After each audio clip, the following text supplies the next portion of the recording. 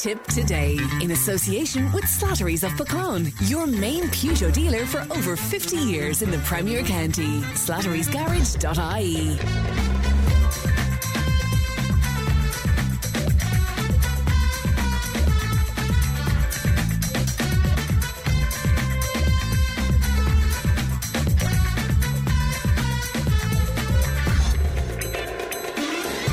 Good morning, welcome along to Tip Today, 1800 938 007, our free phone number. It won't cost you anything to make a call. Emma is producing today. Coming up on this morning's show, we have some news about Kickham Barracks site in Clonmel. Should we have unified parking across Tipperary? Ali was out and about in Thurles at the infamous Bowes Corner. Financial advice with Francis O'Hanlon. We'll be speaking global politics with Thomas Conway.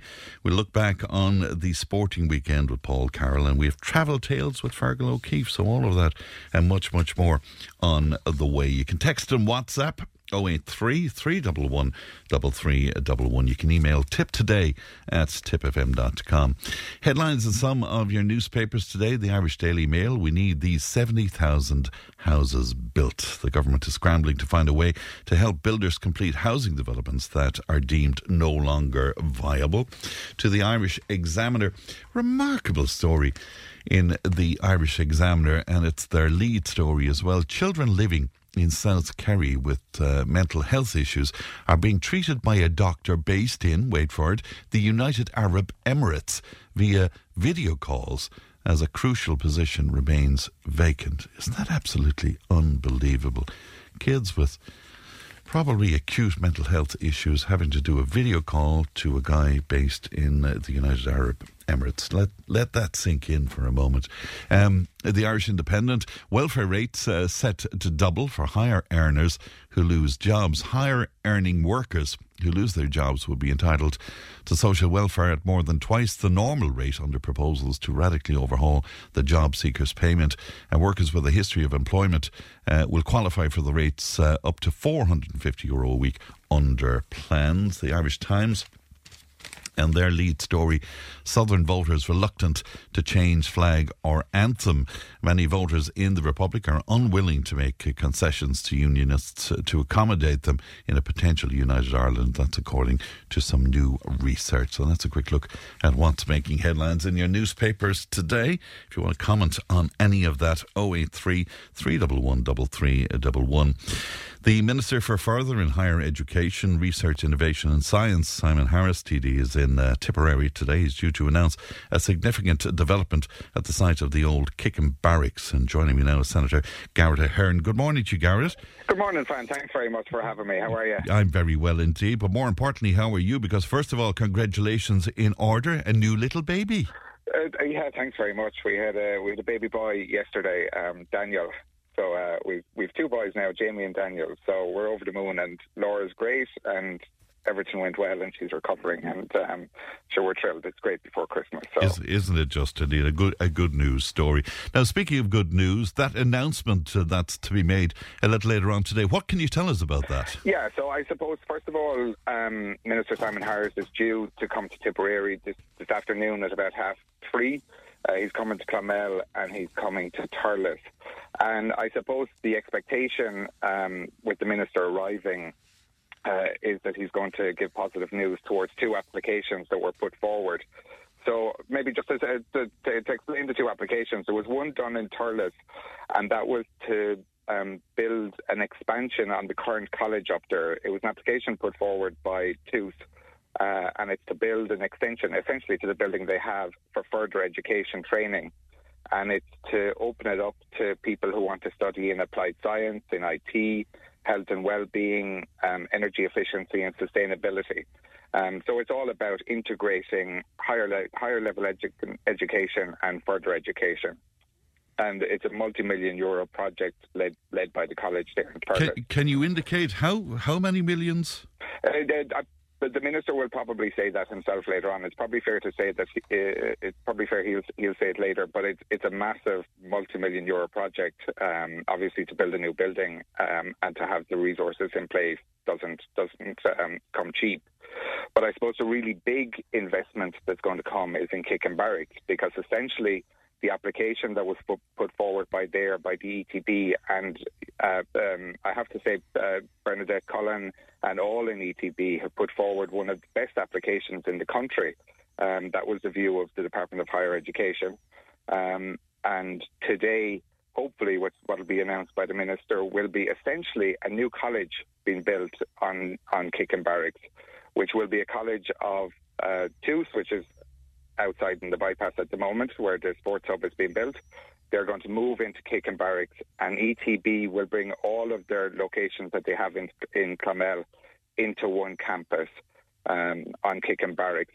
So essentially what you'll have is about 90 staff working there, and in time you'll have about 450 people from Tooth and about 900 learners from the ETB. So you'll have a college of about 1,300 students and 100 staff right in the centre of Clonmel, in between the showgrounds, Parnell Street, and all of the advantages that brings to the town by having those people right in the centre.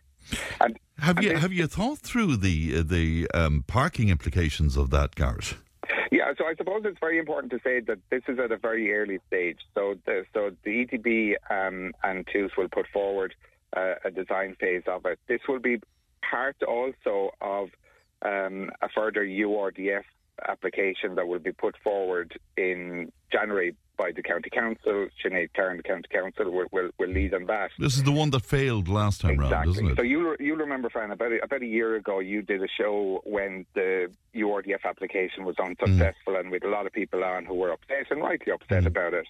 And I said to you at the time that one of the reasons the Department of Housing didn't support that application, and it was about a 70 million application, was they felt that an awful lot of it was about education, and that the Department of Education or the Department of Higher Education need to step up and financially support some of this project themselves. So essentially, hopefully, that's what today does. And myself, and along with Michael Murphy and John Fitzgerald, we would have worked with Peter Burke in the Department of Housing and with Simon Harris to make sure that there was joined up thinking here between those two departments, that if the Department of Higher Education support this project at Kicken Barracks, well then that gives us real advantage when we put an application through to develop the whole of the town centre of Clonmel, because the last number of weeks there's been a lot of conversations about how the outskirts of the town of Clonmel is doing quite well, but the town centre itself, the Gladstone Street, O'Connell Street, Parnell Street, we really need to invest in that area. So essentially what this does today, with Simon Harris hopefully announcing a significant funding, it'll mean the application that will go forward to redevelop Clonmel will be reduced significantly, which will increase the chances of it being successful. The last time round, when we referred to the plan failing, I think they were talking about 50 million at that stage. Any idea what the investment is going to be announced today? Yeah, so 50 million would have come from the Department of Housing, Department of or the local authority would have put up match funding. Department of Education would have put up a bit of money as well. So look, we're talking multi-million euro. This is the biggest investment that will have come into Clonmel since Fine Gael have been in government in the last 12 years. We're talking multi-million of millions. Like to build a full college on Kicken Barracks is going to cost an awful lot of money. So it's a significant amount of money that Simon Harris is going to announce today. Right. Will he announce a timescale on this as well, Garrett? I suspect he will, but I think it is important to say that it's at very early stages. And I remember when we had the first. Do you remember when we had the first phase of Kicken Barracks being done? You kept asking me when will it be done? Will it be done? And it took much longer than we thought, which is frustrating. But it's done now, actually, and we had the first opening of it on Saturday. I missed it because I was in the maternity ward, but Santa came to the plaza on Kicken Barracks, and there was over 1,000 people at it. But that's completed, which is great, and this is perfect timing now, because to see the college being built on Kicken Barracks after the first phase has been done. What does this say for the sports hub then? Because is that depending on the college moving? Is that how that is going to work? Yeah, well, so the first phase of the sports hub is being built at the moment, and then hopefully there'll be a second phase of that done, and that's to be done with the expectation of the college moving. And I think today cements that happening. That because we had great news of turning Tooth into a higher education college, making it a university, and all the advantages that goes with that. But it's really important for students that they actually experience a college life, and the building that's there at the moment isn't suffice, certainly in Clonmel now, isn't suffice for that college experience, and to bring people outside of Clonmel, outside of Tipperary, to come and study in Clonmel. But by moving it into Kickenbarrack and creating that college atmosphere, we'll do that, and then gives the opportunity for the Sports Hub to expand on the second phase. Right. I'm probably boring you at this stage, but if you were to estimate the amount of time that this will take to be finished, what would you say? Are we talking about, 3-5 years? Well, I'd say we're talking a good few years, but there's a lot of work that's going to go on to actually build this. So there'll be a lot of employment, local employment. Right. And will there be phases of this as well? We're at very early stages, so it's really for the design phase, put it out to tender, get an agreement on it, and then start completing. Like, there's a lot of buildings there that are functional at the moment and being used at the moment. Yes. It'll take time. We need to be honest about that. But the really important part is that governments hopefully will be committing to supporting it today, right, and giving the funding to create a college. Can I ask you about on the same site? I mean, and again, it's an ongoing saga for as long back as I can remember at this point. But the Garda Barracks and the movement of the station to Kickham. What about that? Yeah, so the Garda Barracks is going to be a lot slower, if we're being honest about it. Why is that, Garrett? It's in a pool of 3 projects, and it can't be taken out of it. One is with Macroom Garda Station, and one is with the Children's Courts in Dublin. And it's the Children's Courts that's holding it up. So if the Garda Station was on its own, it's perfect, ready to go. But it can't be split from the 2 other projects, which is hugely frustrating. Yes, because you know the conditions that the boys and girls are working in down there. And they do great work in there, and they're under huge pressure, and you need a facility to be able to come back to that's fit for purpose, and certainly the Garda Station at the moment in Clonmel isn't. But hopefully that will move along. It's incredibly slow, and it's really frustrating, especially for Clonmel, because we're ahead of the other projects. But it's in that pool. Yeah. And we have to wait for the children. Ordinary people like myself will be sort of pulling our hair out and say, well, take it out of the bloody pool. I don't know how many times I've asked for that to happen, and I've been told every time that it's just not possible. It can't be funded separately, right. Which is incredibly frustrating. But I pull my hair out as well. But the important thing is, though, we have one phase of Kickenbarrack done now, which is great, which is the open plaza, which is open for everyone to use, and that's fantastic. We'll now be starting a new phase of building a new college in there. And hopefully people will see. And we brought down ministers and Taoiseachs and Taoiseachs and shown them everything along with the local authority. Like, it'll be fairly obvious that there's a site there left, and a Garda station needs to be put in to finish off everything and have a wonderful barrack available for everyone to use. A listener is wondering, would you support the notion of a military museum on the barrack site as well? Yeah, I've spoken to a number of people about this, and I do think it's really important, and in fairness, the local authority has the same view as well, that we recognise the history of the barracks, and don't lose that, because, there's a sensitivity about what we're doing. It's great to have a plaza, it's great to have a college on the campus, great to have a Garda station, but for a lot of people who live in Clonmel and the surrounding area, the barracks was their livelihood.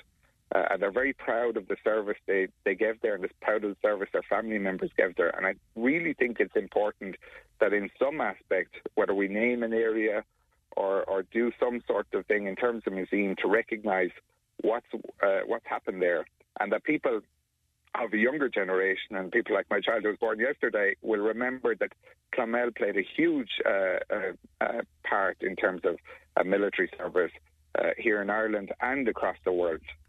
And it's something that we should be very proud of. So that announcement today by the Minister at 3:30. Before I let you go, can I just ask you about that Ireland Thinks poll that came out yesterday, showing that 43% of people would prefer Micheál Martin to remain on as Taoiseach, as opposed to 34% who would rather have Leo Varadkar as Taoiseach.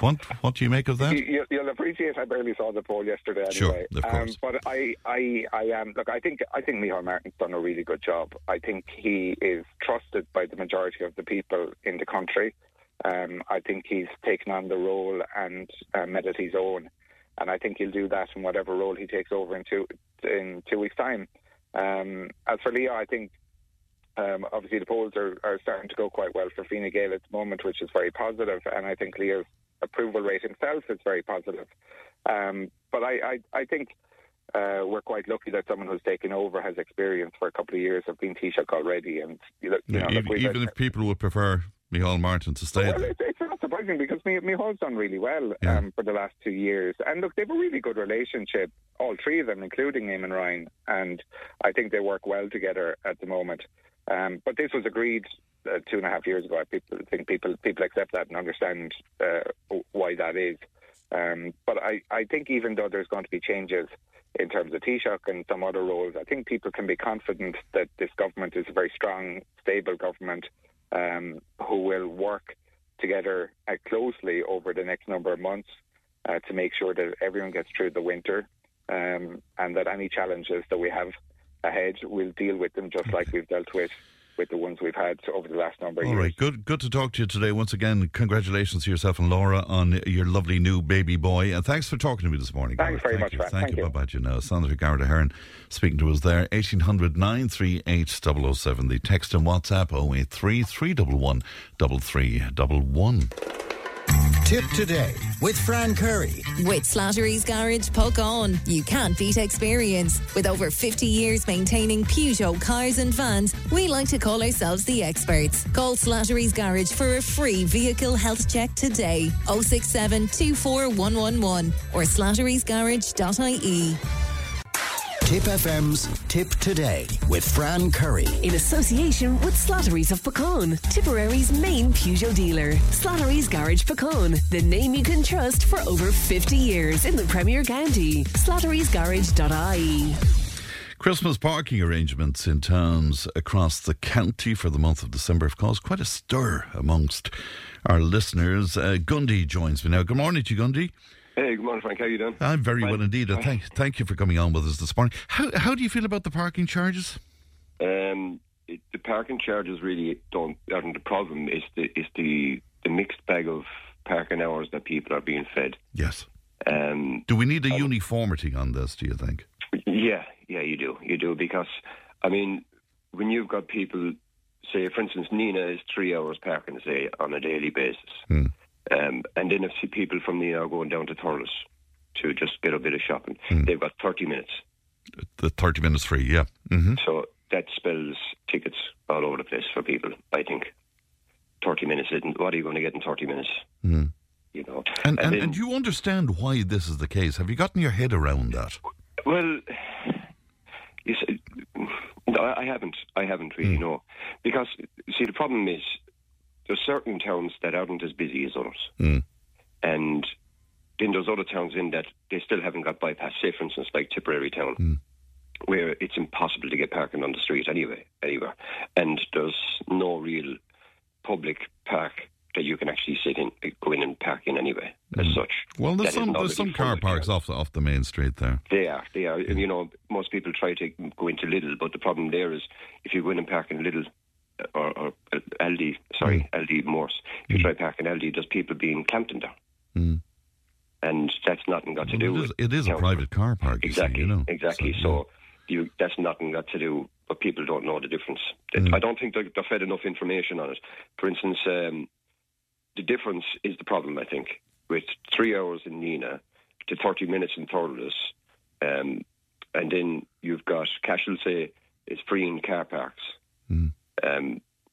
Care is free on Well, it's free on a Saturday in Cashel, isn't it? On a Saturday, yeah. And that's in public car park, yes, which is pretty much the one that's across. Then you've got 2 hours on the street also daily there. Yes. And then just Clonmel then is just free on the Saturday, isn't it? Yeah, on every Saturday this month. Yeah, because we got confused ourselves last week and we got into trouble for it. But you can understand why you would get confused. Does it make any difference to you, Gundy, when they make the argument that revenue from parking is vital to the local authority? Revenue from parking is vital. It's totally 100% vital. We know that because it has to pay for certain things around the place. And then you've also got the people that are working the jobs as parking, people that just distribute the tickets and the whole lot when they need. And there is a lot of people, you see cars parked in places where they don't have disabled badges on the cars. Yes, indeed. Yeah. And that's out of order, so that has to be controlled as well. But in general, I mean, for instance, you take a certain time of the day, where people, where the towns wouldn't be so busy.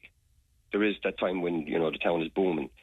And so if it was taken down to a part where, the least busiest time of the day, if that was put to, say, free parking for the few hours along there. That's very interesting. And that would do a lot of good for business as well, wouldn't it? Do absolutely brilliant for the businesses along. They're going to get their influx of people that they need for their shops. And it'll also take the pressure off the streets on the really busy time, I think, as well. So, but there's just small little things like that need to be looked That's a very sensible idea. Well, it's only one little idea. But you see, the problem is, are they sitting down around the big table and are they making decisions like this? Are they looking at facts like this? Well, obviously not, when every town is different in some way, So, if they're not going to do that kind of thing, clearly it does need to be, something needs to be unified, whether it's themselves or whether it's the times. And I suppose we really have to take into account the difficulties, Gundy, that businesses are having at the moment. I mean, they need this season now. This is vital to them. 100%. I mean, I can speak straight away for the likes of Tipperary Town, say. Now, are you a business person, by the way? Well, I'm not. I don't have a business on the street. No, right. I'm business in music. Okay. But there's an art initiative, say, in Tipperary Town. And they've got fantastic murals. They're by the Youth Work of Ireland. Yeah. And the town is looking absolutely amazing. But it's still not taken away from the fact that there's businesses closing every time, Yeah, I was parked for a while at the traffic lights last night, and I just noticed that, business after business closed down. There are a lot of vacant premises on the main street there. It's ridiculous. Yeah. I mean, I remember, with Galway, where they allowed people to go in and take over buildings, and they got so much, I think it was something like 6 months free rent and everything else. Yeah. And that was a great initiative for Galway, that work. But would that... See, then you've got the issue of private people that own buildings and everything, and there's some places being left run down, and are they getting the whack of the council to say, listen, you need to clean up this place or else you're going to be fined? Well, obviously they're not, because I saw the state of it last night, and look at what happened in Clonmel last week, where businesses now will be hit with an extra 5% on rates. It's... Well, the rates are gone through the roof as well. Yeah. And they're not doing anything about it. All right, Gundy, well, that's a great idea. I love the idea of the downtime, that's when they should make car parking available. Yeah, it's a good one. Gundy, a happy Christmas to you. And best of luck with the music as well. Great to chat to you today. Thank you. Thank you. Bye-bye to you now. Let's go to Pat on the same subject. Pat, good morning to you. Good morning, Fran. How are you? I'm very well indeed. Good to talk to you today. You made an interesting comment to us, Pat. You said Thurles has a lot of answering to do. What did you mean by that? Well, the fact is that 30 minutes free is, to my mind, it's an insult. You already have 20 minutes free, have you not? Yes, you have 20 minutes. But by the time you go and get your ticket or whatever the case, come back to your car, your 30 minutes is up anyway. So for Christmas shopping, this is... No, Christmas shopping is... they must be catering for the guys that do their Christmas shopping on Christmas Eve, like the men that go in for their girlfriends or wives or whatever it is, and in 30 minutes they've got all their shopping done. It sounds like me, Pat, by the way, but anyway. I think I'm something similar myself, but realistically, 30 minutes isn't any good, is it? It's not any good. Now, I can see the point of view if you have a very busy market town. Like Clare is busy, Thurles is busy, Cashel is busy, Tipperary. Clonmel is a very busy town as well. But 2 hours free is I would say 2 hours is good, because if you give free car parking, in the town itself. Invariably, humans are humans. The people that are employed within the town will come in and park their cars inside the street. Of course, and that's the problem, isn't it? What's it going to do? There's going to be no parking for the shoppers when they come into town. Now, the 2 hours, I think, or maybe 3 hours, if we said there's 3 hours free inside, we're giving incentive for the people then that obviously the staff can't park, that they're working their 8 hours or whatever it is, they find alternative places. But 3 hours, maybe that will give people a chance to come in and do their shopping and be gone out of the place. Yes. Yeah, and it makes it attractive then for people to go in to the centre of towns where businesses are struggling.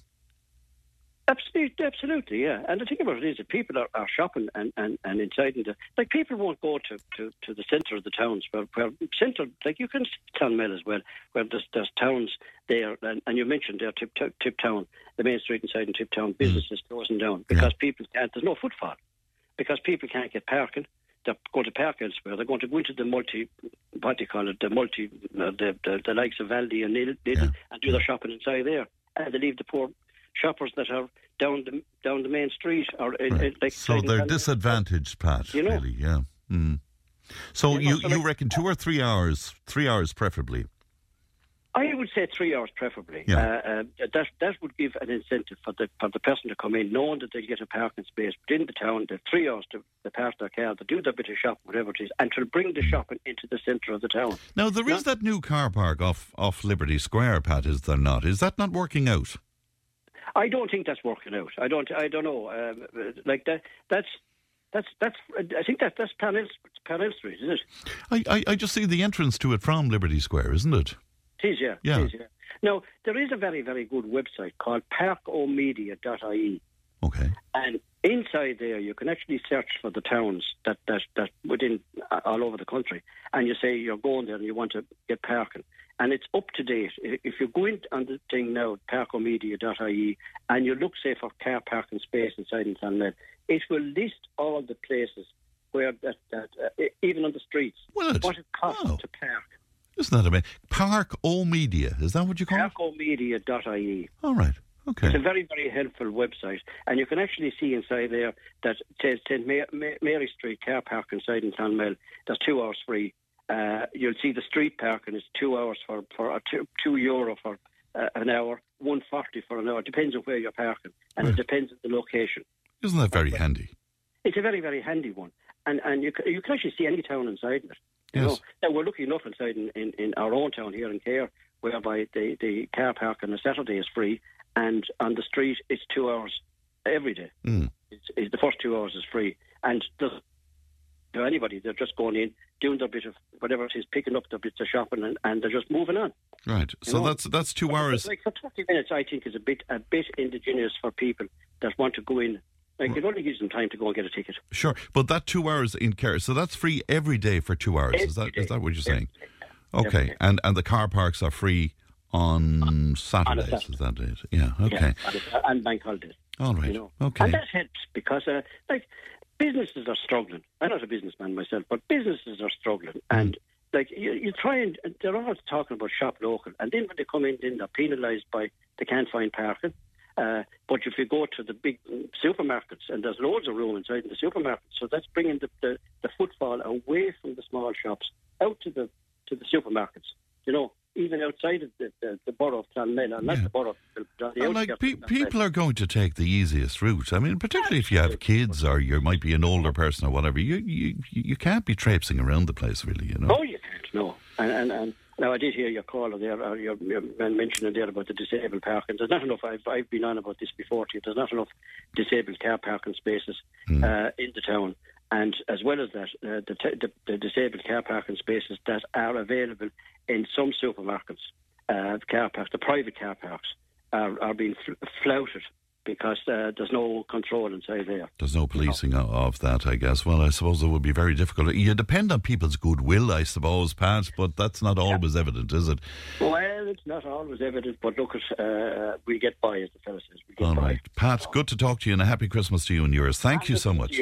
Thank you. Bye-bye, Janelle. That's Pat speaking to us this morning about parking. How do you feel about that? 1800 938 007. Tip FM's Tip Today with Fran Curry. In association with Slattery's of Puckane, Tipperary's main Peugeot dealer. Slattery's Garage Puckane, the name you can trust for over 50 years in the Premier County. Slattery'sGarage.ie.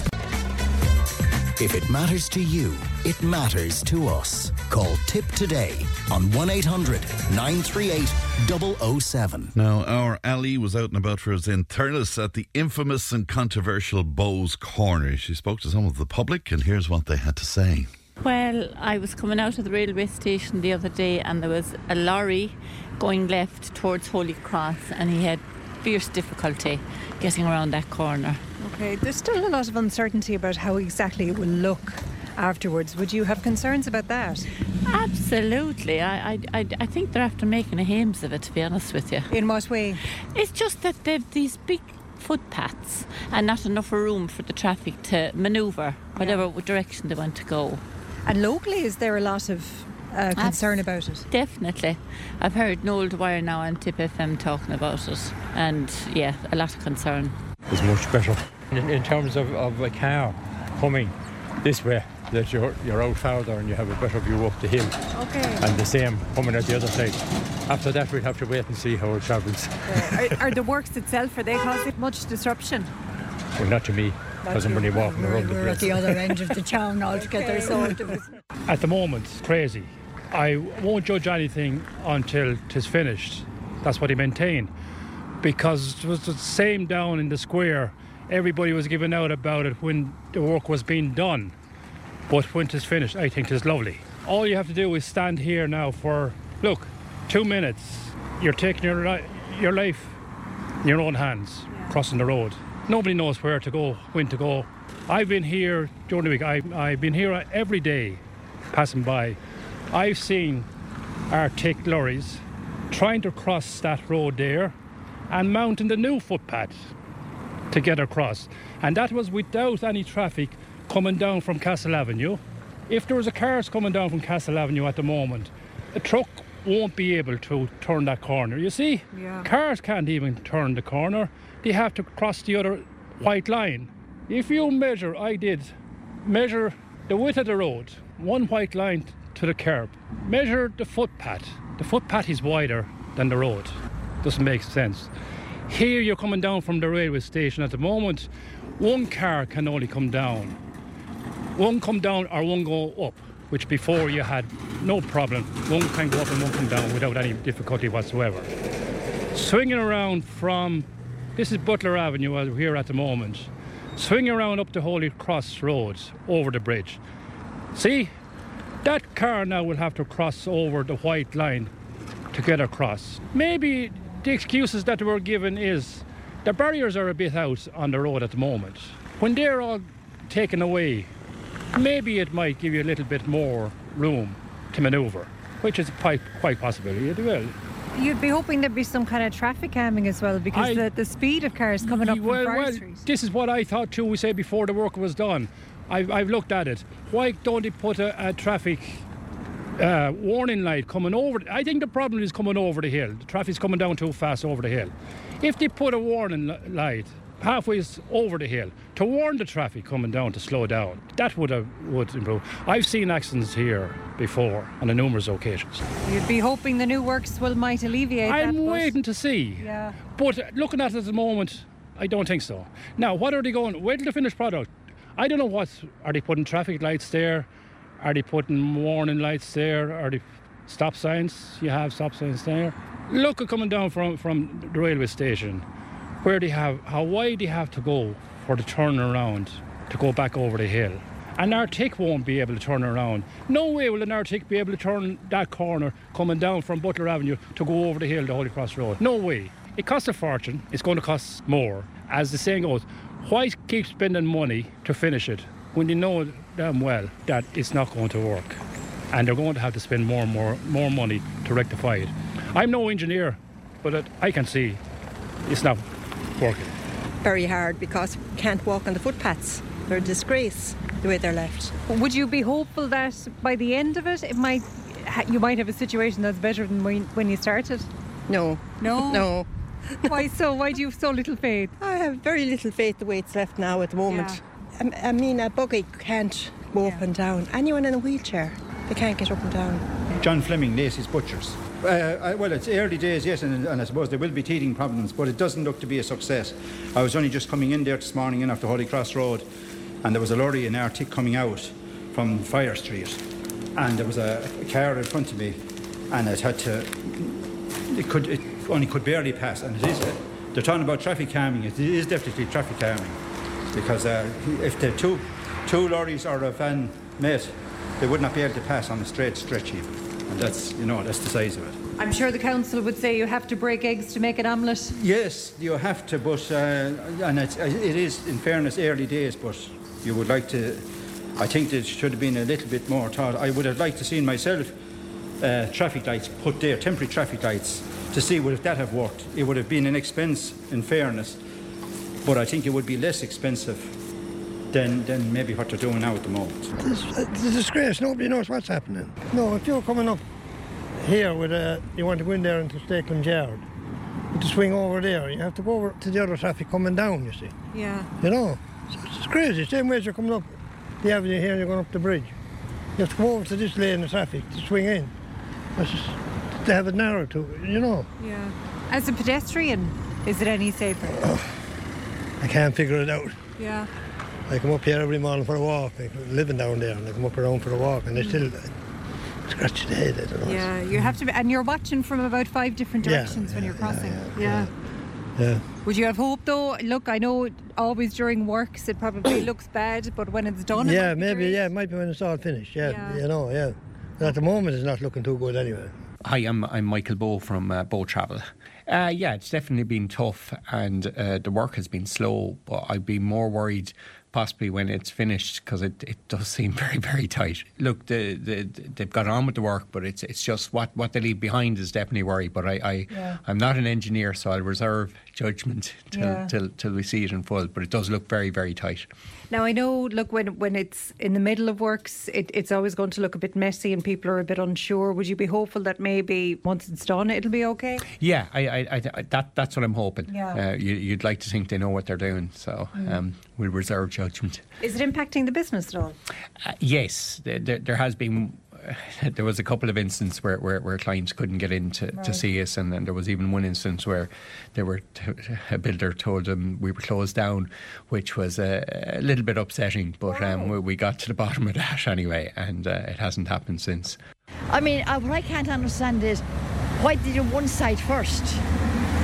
Complete that side and then do the other side, which would be kind of more practical. Well, that's what I find, yeah. I find it's very awkward, and certainly motorists are catered for, but pedestrians, particularly with buggies, and I'm sure anybody in a wheelchair or anything like that would find it very difficult to navigate it. There's no real safe place to cross. I have to come down here now as far as the zebra crossing, even though I want to go down the avenue. So pedestrians certainly aren't catered for in the works. Like, I feel there should be a crossing, maybe a safer crossing somewhere up the bridge. I know that's awkward, but at least it would be safe to cross and you could come down around and go down the avenue. It's awkward and it's going on for so long, and there doesn't seem to be that terrible amount of progress being made either. And I don't really honestly know the difference, how much of a difference it's actually going to make to the whole setup there. Maybe visibility will be better if you're driving, but certainly from a pedestrian's point of view, I wouldn't see it being any advantage, and also we're certainly not being catered for. And you have a buggy as well here walking, and the surface is so uneven. So bad, it's really bad, and she's asleep now at the moment, so I'm really being very kind of cautious, because I don't obviously want her to get a fright if she wakes up with a bump or something. So I would certainly feel they could have done more to cater for pedestrians. Would you be hoping that once the works are completed that you'll be in a better position? Hopefully, that's what we'd be hoping for. I mean, obviously they're going to bring up the path, and that's going to be an even surface, and hopefully then it will be easier to cross, and I think the visibility probably will be better, but we have to wait and see. Hope we won't have to wait too long. And that's Ali out and about for us at Bowes Corner in Thurles. Glad to be joined now by Thurles Councillor Seamus Hanafin. Seamus, good morning to you. Good morning, Fran. Good to talk to you today. Rather mixed feelings there about the work going on at Bowes Corner. Absolutely, and I think Ali's vox pop there has really caught a flavour of the different views that are there.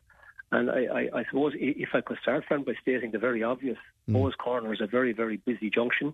It's a very complex junction. You have 6 roadways at different heights. 3 of them are parallel to each other. You have a parking area with 2 entrances coming out onto it. You know, it's a haphazard flow of traffic. It's difficult for motorists. It's been difficult for pedestrians. We've had accidents and near accidents. We have some of your contributors there spoke about the speeding coming down the bridge. All of those things have gone on for years at that junction. And I suppose if it could be easily fixed, it would have been fixed years ago. So, like, what has been done there is a very significant work. And I suppose a number of your contributors say, you know, we're going to need to wait and see the finished product, and I think we are. What isn't being picked up from any of the contributors there is the fact that what's happening at the junction is a raised table is being put in place. So, you know, the raised table, for example, that is in Rose Green, if you're travelling from Cashel to Clonmel. I do indeed, at the junction. So there's a raised table to be put there, and the purpose of that is to slow all of the traffic down. So that will slow all the traffic coming down the bridge. The issue about speeding going up the bridge and coming down the bridge, that will be rectified there. It will make it easier for motorists coming out of Matthew Avenue and coming out of Butler Avenue to get out at the junction. It will make it safer for pedestrians, and it will stop the haphazard way that cars come out at the junction. And what about the point that lots of people have made, Seamus, is that the widening of the footpaths have made what was already a tight junction even worse? Yeah, and Fran, certainly that's something that was of concern, I think, to all of the public representatives. We would have raised that at council meetings and again at workshops. It was checked. It was double checked. The designs are all done now by this 2019 design manual for urban roads and streets, and this thing was all done with auto-track simulation. It was all independently reviewed, and they're all saying. All the engineers are saying that it works. They did actually tighten the footpaths a little bit during construction. They widened the carriageway a little bit. But Fran, it is an issue that's going to be an issue on all of our urban streets. We'll be looking later today at designs for Stephenmont Road. Yes. And what the TII want there is they want the narrowing of the carriageways because they want to naturally slow traffic down coming in. So narrower roadways is actually part and parcel of what the designs are looking for. Right, but when a truck ends up going up on the new footpath to get their way around the corner there, it's concerning, isn't it? It is, but I don't think that when the junction is finished, I don't think that should happen. One of the things that one of the most difficult ones is for trucks coming out of the railway road trying to do a full 180 to go back up the bridge. Yeah. That's a manoeuvre that simply won't be allowed. It couldn't be done at any time, but it won't be. It would be an illegal manoeuvre. Right. This junction is finished. But I do think, Fran, that the raised table will be put in place. We're moving pedestrian crossings. We're putting pedestrian crossings at the other side at the Abbey Road side of the bridge as well. And like once I think we won't have to wait and see the finished product. What about some people raised the notion of traffic lights, for example? Yeah, look, at the start of all this, everything was looked at. So the traffic lights were looked at. It was decided. The roundabout, of course, as well, yeah. Yeah, well, seemingly the roundabout was the first thing that was ruled out because it does seem that there's not enough space there, and you have 6 roadways. So, and it's actually, if a roundabout was put in, or even one of the small roundabouts was put in, it actually makes the junction much less safe because seemingly it doesn't deal properly with how pedestrians can cross the road. Right. Traffic lights result in a huge amount of waiting while people are waiting. You're waiting while the green lights are against you, and then your pedestrian lights would have to be put in as well. And all of that would mean that you'd have excess waiting time. This is about what's been proposed and being put in place is about slowing the traffic down through the junction. So once the raised table comes in, that will change the dynamic of the junction. Now, it will still be a busy junction and it will still be a difficult junction, but the slow movement of traffic means that it will be safer. And have you any concerns about backing the traffic back over the brow of the bridge then? I have, Frank. I have, and I have concerns about traffic being backed up down Butler Avenue and down Matthew Avenue as well. I have, absolutely. But I equally would have had the same concern, Frank, at Liberty Square and, any time that you change a flow like that. I suppose one of the interesting ones, Frank, you recall when the junction at Clongar Road at the new little factory the new little shop was opened, there was a lot of problems with the traffic. There was tweaking required afterwards. And when it was tweaked, the junction works fine. So, but it was a very simple tweak when you think about it by comparison, you know. It took 2 months, Fran. But anyway, and it will be a lot simpler to do it here. But like this, has been through the auto track simulations. They've been through the independent reviews. They're saying we're assured that it's going to work. I think we're going to have to wait and see. All right, it'll be interesting to see. Of course, partly the answer to all of these issues would be an inner relief road of some sort. What's the latest on that, Seamus? Well, look, the inner relief road, Fran, is the road from that Clongowr Junction to the Mill Road. And I suppose what it provides is a second river crossing. And, it's a vital piece of infrastructure to alleviate the traffic around Thurles, but also for the development of Mary Immaculate College and maybe as well for New Arms School. Most of the land is in place. There was one last piece of land that wasn't in place, and there's a huge amount of work that's gone on in the background. It has been slow progress, Fran, but there is progress on it, and I would hope by 2023 all of the land would be in place. Once the land is in place, Fran, the next issue then becomes about the funding of a road. And we had Neil Martin in Thurles 2 or 3 weeks ago, and we impressed very, very strongly on him the need for this infrastructure, the need for a second river crossing, and the need to take traffic away from Liberty Square. And there's been officials from the department who have visited. They're showing an interest in it. There's something I think that once we get the land in place and we get the full design, I think it's something we could see progress. Now, how quickly? Certainly, I was just going to ask you. We won't be driving on it next year, Fran, but maybe in a couple of years we will be driving on it. Right, but 'tis down the line considerably. Yeah.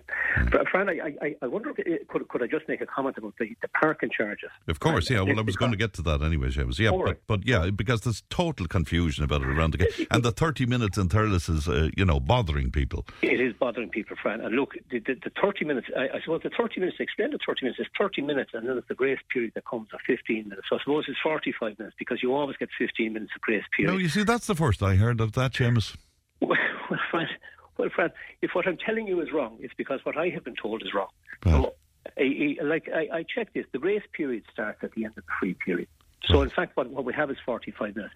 But where that has come from, Fran, is Thurles and Templemore and Roxbray always had free parking throughout the town on Saturdays. And I noticed last year, the year before, in consultation with the Chamber of Commerce and some of the traders, we looked at doing something different. So what we have in Thurles is we have 30 minutes plus the grace period, free parking on street and in the car parks every day. Right. Now, I suppose maybe we should go back for consultation with the Chamber of Commerce and Traders again this year, and we didn't. We'd have to put our hands up and say, well, we'll certainly have to look at that again. But when I look at the initiatives in the other towns, and I looked for what all the other towns are getting, so Rossgrave and Templemore is free parking on a Saturday. Yeah. Neil is 3 hours free parking in car parks from the 10th to the 26th of December. And 2 of those days are bank holidays. Cashel has free parking in the car parks on a Saturday. Care is free parking on car parks on a Saturday and 2 hours free on street. Clonmel is 3 hours free parking every Saturday in the car parks. And Tipperary Town and Thurles are the only ones that have free parking at any time during the week. So, there's a whole mixed bag of it there. So you're saying that Thurles is doing pretty well by comparison, No, but I'm just saying that there's some misinformation about what is available in other places. That's what I'm saying. And, I suppose maybe a half an hour isn't right and it needs to be longer, and that's certainly something that needs to be looked at. But are you saying to me it's 50 minutes now you can have in Thurles, is that it? Well, I mean, 45 minutes, right? 45 minutes, okay. 45 minutes, right. But I listened as well to the interview you did with Tommy Barrett on Friday. Yes. And I thought actually you hit the nail on the head, and some of your contributors this morning hit the nail on the head. This goes back to where we had 9 local authorities up to 2014, and each local authority, the town councils and county councils, all set their own parking charges, and they set their own parking for the parking times and all the rest of it. And everything else in the council has been standardised in the period since. Our rates are standardised, development levies are standardised, the vacancy rate discounts are standardised. Everything is now standardised except this. And I suppose what all of this conversation loud and clearly is saying is that we now need to standardise the parking charges and the parking incentives. And with your experience, are you telling me that would be a good thing? I certainly think it would be certainly a good thing for Thurles. Right. And what are you saying to me there now, behind all that? Behind all that, I suppose what I'm saying is that the parking charges in Thurles are higher than they are in other parts of the county. Right. So, but it is time to standardise everything. We standardise everything else. It's the last of the charges that's not. Right, is that something you'd be pushing for yourself, for absolutely, instance? Okay. Absolutely. And I think, too, that we need to standardise the incentives as well, because there is a lot of confusion about what's there. Right. I'm just about out of time, but I want to ask you quickly, Seamus, if I can, about TUS, because there's that announcement by the Minister for Higher Education today, and seemingly multiple millions will be made available for the extension there of the college. What do you make of that? Look, it's fantastic news, Fran. And since TUS took over, LIT took over the old Tipperary Institute. I mean, they've gone from strength to strength. It's a very, very busy campus, and there's a huge amount of investment has happened on site, and it's all and every investment is welcome. But we now actually have two universities in Thurles. We have MIC and we have TUS, and going from strength to strength is all very welcome. All right, Seamus, thanks for your time today. Happy Christmas to you and the family, Seamus. Thank you. Bye-bye to you now. Councillor Seamus Hannafin speaking to us there. News is on the way. Tip Today with Fran Curry. With Slattery's Garage, Puckane. You can't beat experience. With over 50 years maintaining Peugeot cars and vans, we like to call ourselves the experts. Call Slattery's Garage for a free vehicle health check today. 067 24111 or slatterysgarage.ie. Tip Today with Fran Curry. With Slattery's Garage, Puckane. Your Peugeot car or van might benefit from a free software upgrade. For more information and to find out if this applies to your vehicle, call the lads in Slattery's Garage, Puckane on 067 24111 or slatterysgarage.ie. Thanks, Sheila. Welcome back to Tip Today. Listener says, I can't understand the council's continued absolute rejection of traffic lights in Thurles. Mr. Hannafin's assertion that they slow up traffic is laughable. He must have never sat in his car in Butler's Avenue, and I'm sure he has, in fairness. It can take ages to even reach Bowes Junction there. Good to see the plaza in action on Saturday. That's making reference to Clonmel, obviously. It says it looks good. Well done to all concerned. Santa Parade from the West Gate was a little lacking in drama, though. Surely it would have been great to have Banacloon Mala lead the parade, and somebody else going. That's Anne in Clonmel today. I'm up by Bowes Corner in Thurles every day in the morning. People walking out from the train station. They just walk straight out in front of cars, don't look, and the lads doing the work spend more time drinking coffee. No. Sure, they're entitled to an old coffee now and then if they're working hard. 1800 938 007. Financial advice with FOH Financial Limited.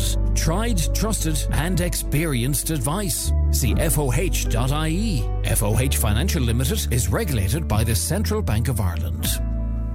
And Francis O'Hanlon is with me in studio. Francis, how are you? Good morning. I'm great, to you. And you? I'm very well indeed. Good to see you. Before we start, can we talk a little bit about inflation? Because a little bit of good news there for people. Yeah. It has peaked. Is that fair to say? Well, has it? Well, it's definitely slowed down. I think they said for the first time in 17 months. Okay, it started to cool. But, we're not out of the woods by any means yet. But definitely the figures that came from Europe last week showed a slowdown in inflation. I think it came back to around 10%. Yes. 10%, Fran, like we're not talking about. It came back to 2.5%. It's still 10%. So there's a lot of pressure points, I suppose, that are still leaving the figure up around that. And indeed, it came back.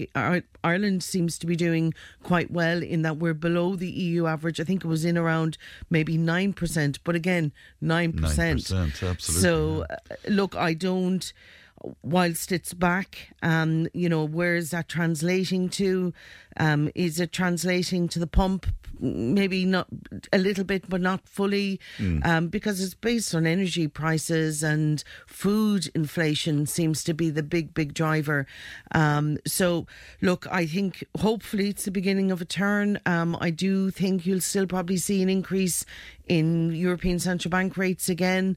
Maybe not as strong as they were maybe going to go, but who knows? Well, they're walking a very fine line with that decision whether or not to stay stay as it is, or indeed to increase interest rates. Yeah, and because again, that influences inflation, obviously. Yeah, I suppose they're looking at the whole European picture as well. They're not looking at the Irish picture because, and again... Some countries are more vulnerable, is that absolutely. Yeah. I mean, I think it was, I can't remember what country they mentioned that were up around 20% inflation. Italy is pretty bad, isn't it? Yeah, Italy would be, but I think is one of the more eastern countries. Yes. The name evades me as I speak. Spain is actually the lowest, I think, at around 6%. Right. From what I read the other day. But look, at the end of the day, even looking at the Irish situation, I was up in Dublin at the weekend, and it's, there's a few bob around. There's a few bob around. But even I was down in Cork last week. There's a few. I was down in Kilkenny. Yes. There's a few bob around. I was in around Clonmel. It's busy. I made that point last week, and some of the naysayers said, that's all grand, but wait for January and February. And there's an element of truth. Oh, yeah, that, of course there is, because, look, it's like anything. People prepare for Christmas, and, Santa's coming. I hope you know that. Credit cards are being flashed. Yeah, absolutely, and we'll get into that maybe as we go through. So we're going to have a couple of questions, first of all, from last time round, Francis. I live alone. I'm 64, retired on a contributory pension, paying a mortgage. Put €100 into the electric meter 3 weeks ago, down to €10 already. I have no choice but to find work. I can't survive otherwise. That's in from Anne-Marie. Is that a common tale? Look, I mean, all I can say is I hear you, Anne-Marie. So, I mean, here's somebody who's saying that they've retired. They obviously got an occupational contributory pension. They're getting an income from that. Based on being age 64, they won't be getting the state pension yet, but they'll get that at 66. So, but they still have to work because they still have a mortgage. And that's maybe some of the legacy of, the crash. The people where I'm seeing people at 64 still with mortgages, it might have been that they got into difficulty in 2008-9, and then all of that they're dragging that bag of rocks. What do you mean they had to extend to the mortgage? Yeah, is that it? and dragging the proverbial bag of rocks, as I call it, literally forward. And here this person is at 64 with a mortgage still. Or look, as they say, modern Ireland now, it may have been a marital split where they had to go and get another mortgage themselves. But look, I suppose fair play, Anne-Marie, you're still working, you have to supplement your income, you have to do this because this is what you need to do just to make ends meet. I suppose if hopefully there will be a state pension at 66, which would maybe ease the matter slightly, or it might mean that possibly she might be able to expedite clearing the mortgage a little faster, or maybe cut back some of the hours that she's working just to balance it. Because, I am mindful people can burn out as well. Of course. At that age, if you choose to work, I think that's great and fantastic. But if you feel forced into working at that age, I think that's tough. terrible. Yeah, and look, it is. And, we're seeing people, like, I know people say, like, the Irish state pension is quite generous, right, in comparison to other countries. Maybe our nearest neighbours. The UK, but, I mean, it is easy to talk to it. Yeah, it is. It really is. But when you consider €100 does a few weeks there in the meter, that's an indication. Sure, it's incredible. People are seeing, and I think an awful lot of people that maybe had underfloor heating and people that have electric cars are really feeling it because basically they have to charge and they're using electricity. So I'm hearing of some phenomenal electric bills out there at the moment for people that, made those choices. And look, you would say, excuse the pun, the sun will shine again. And it is, a very energy efficient and clean way of managing your car. But I suppose playing while it's not taken away from Anne-Marie and what's going on, there's some of the bills are bananas at the moment. A lot of difficulties out there. Another query, I'm an old age pensioner, I'm living alone. I don't get the fuel allowance. I have money in the bag for rainy days. My question is, how much savings can I have and still qualify? So this was an interesting one because literally I'd had the same question from a client who felt aggrieved that, they applied they thought they should be entitled to the fuel allowance. So they weren't. And basically the same as possibly this individual, fuel allowance is means tested.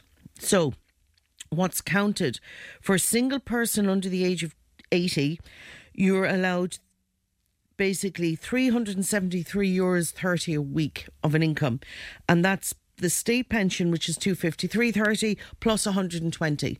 So if your income is above that, this is just a single individual. So if you're, a married couple, if the other individual is applying for it, it's then both incomes are combined. So what they do then is beyond that, say you're below the threshold of the income, right, of the physical income coming in, they look at other things that you've got, such as maybe an investment property or savings in the bank, as this person mentioned. So I kind of went a step further then. The first 20,000, as with most means testing, is excluded, okay? But if you've means beyond that, for example, so we'll say the fuel allowance is €33 per week, but let's say an individual has 100,000 in the bank, right? How many people have that? But we'll say somebody who has 100,000 in the bank, whilst, the Department of Social Welfare will ignore the first 20k, the remaining balance gives this individual the equivalent, they convert it basically to income of about $270 a week. So if a person has 50,000 in the bank, it's the equivalent of €70 per week. Right. Okay? So say somebody who's 74 in receipt of the state pension of €253.30, but they have a small UK pension, we'll say, and they're getting €50 a week, and they're maybe getting €60 from some other means, and they've 50,000 in the bank, they're basically €70 a week over the threshold to get the So the they fuel won't get allowance. the fuel. No. Yeah. So that's just to say it's means tested. unfair because sometimes, to have that kind of capital, people might have saved all of their lives. Oh, absolutely. Absolutely. But then again, it comes the question, and I've often had these discussions with people, they'd be saying, why would you bother? What's the incentive? Look, I suppose I'm not taking away from the fact that somebody has worked all their life and they've stamp and they've their pension and they're not entitled to maybe the fuel allowance, or maybe marginally not entitled to. Hopefully they do have some savings in the bank, and that's the reason for it. At least they've some fallback, where a lot of people I see have no savings in the bank. Right. They've the state pension. They basically need the fuel allowance because they've no fallback. Right, so anything that goes wrong for them... nothing. They've no fallback. Nothing. That's the problem with a lot of people. All right, another query. What changes are coming in January? I'm due to get my pension on June 1st. I was a stay-at-home mum. So, firstly, the changes are in January 24, not January 23. You should be okay in June 23, assuming you qualify now. And so I'd say, as we've always said, did you check your stamp? Okay, what stamp entitlement have you? The changes that are coming are around how the state will assess you for the state pension from 2024 on. But this will be on a phased basis. But come 2034, from my interpretation of it, Fran, basically you'll have to have 40 years stamps to qualify for the full state pension. But, hey, they're saying you can work on till 70. Oh, wow. And we touched on this already. Yes. So remember, okay, cynical me, I was saying there's a method in their madness. They're saying you have the chance to accumulate more stamp. So they're also saying you can defer taking the state pension. So for every year a person remains in work, they'd get paid an extra 5% if they defer the pension.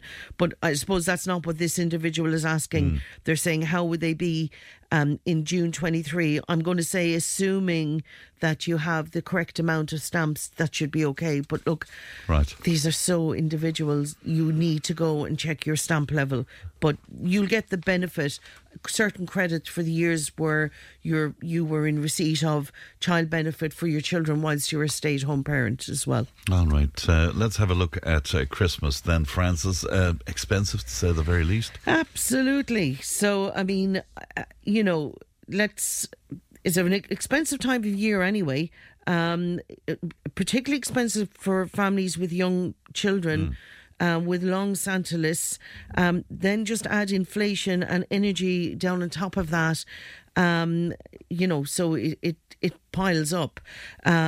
It's one day So we need to be mindful of that. So just a few words, I suppose, on saving and hopefully not so much borrowing, and that's easy possibly for me to say. But, you know, it's again, one day.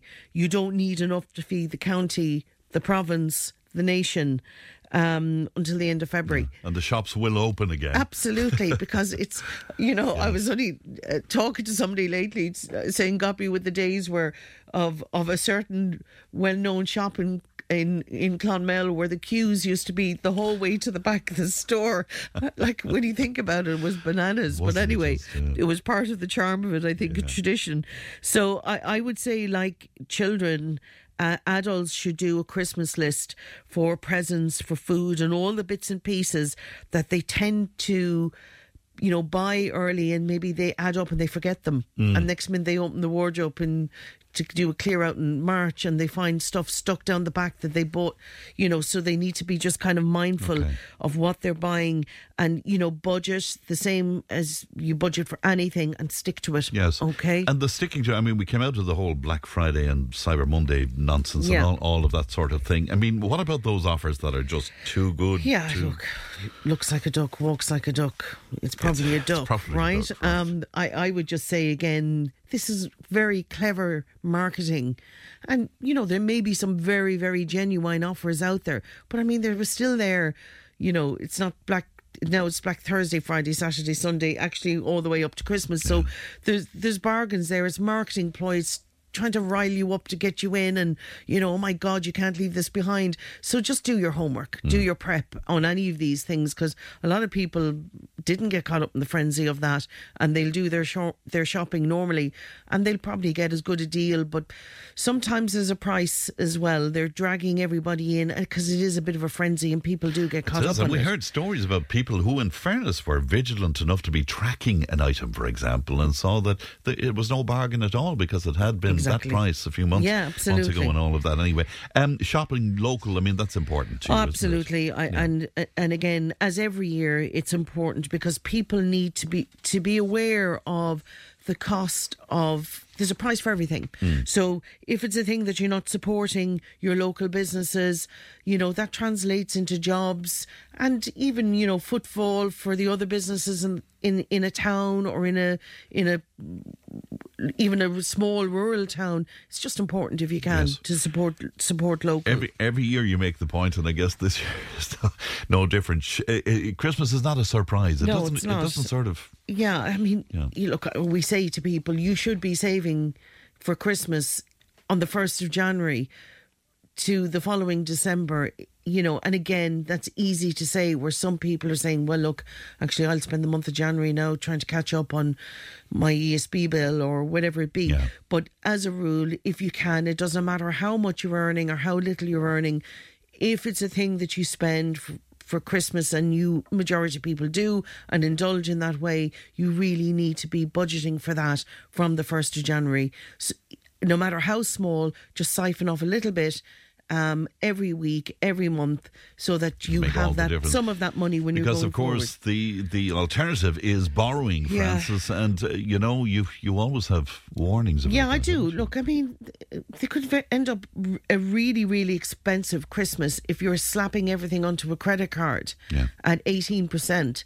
and you're not getting rid of it. Possibly some people don't get rid of it at all within the following year, or that you know, you're dragging it on for, you know, 6 to 10 months, and then you're back into the cycle again. So just be careful on the whole borrowing thing. You know, especially if you're putting it down on credit cards, it might be that really you should have a term loan.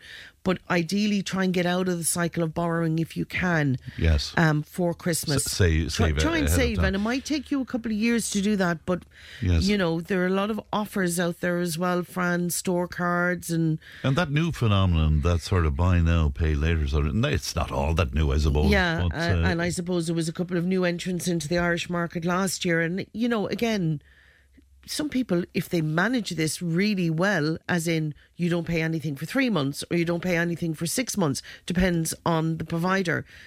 Happy days if you can manage it. If it's a thing that you break the terms and conditions, all of a sudden you could be facing into 40% interest. Wow. Yeah. So just be careful. You know, it might be that it's saying, look, you can buy now, pay later. You might have to pay X installment now and clear the rest over 3 months, and then you've no interest. If you can manage that, brilliant.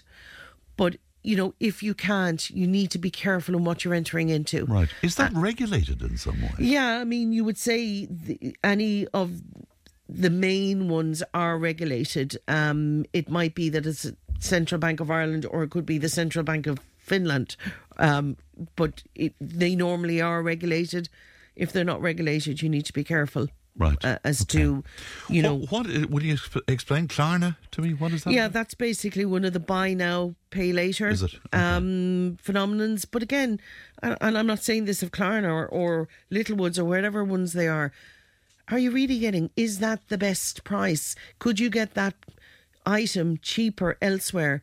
Is it only that you're using this particular provider because they have this buy now, pay later? Just be careful sometimes, because there's many ways that you can end up paying more for something than you anticipated. Right. And you're always at pains to tell us, and God knows I agree with you on this from past experience, mind your credit rating. Oh, absolutely. Because, I mean, people think sometimes it's so easy, you see, from their, you know, especially for younger people, and look, to mind younger people, I know plenty of older people that are sitting on a couch with a phone in their hand, right? And they're literally, you know, they've 200 euros spent in the blink of an eye. Yeah. Sometimes it's too easy. But with that ease comes responsibility around how you're going to repay it back. What are the terms and conditions? And if you can't pay it back, it could damage your credit rating. So again, mind your credit rating, be it a buy now, pay later, be it a credit card, be it a term loan. Just be aware of that, because the last thing you want to, you know, hear is that you need to go and change your car. Absolutely, or you're buying your first home, and all of a sudden you have an impediment. We're almost out of time, but this is your last visit to us before Christmas. What a year! What a year it's been. What a year! I don't know why I'm laughing. It's been, you know, bananas. Yeah. I mean, if you consider even our discussions this time last year, like since then, war in Ukraine, millions of people displaced in the world, you know, who are basically refugees, energy, food crisis, inflation, rising interest rates.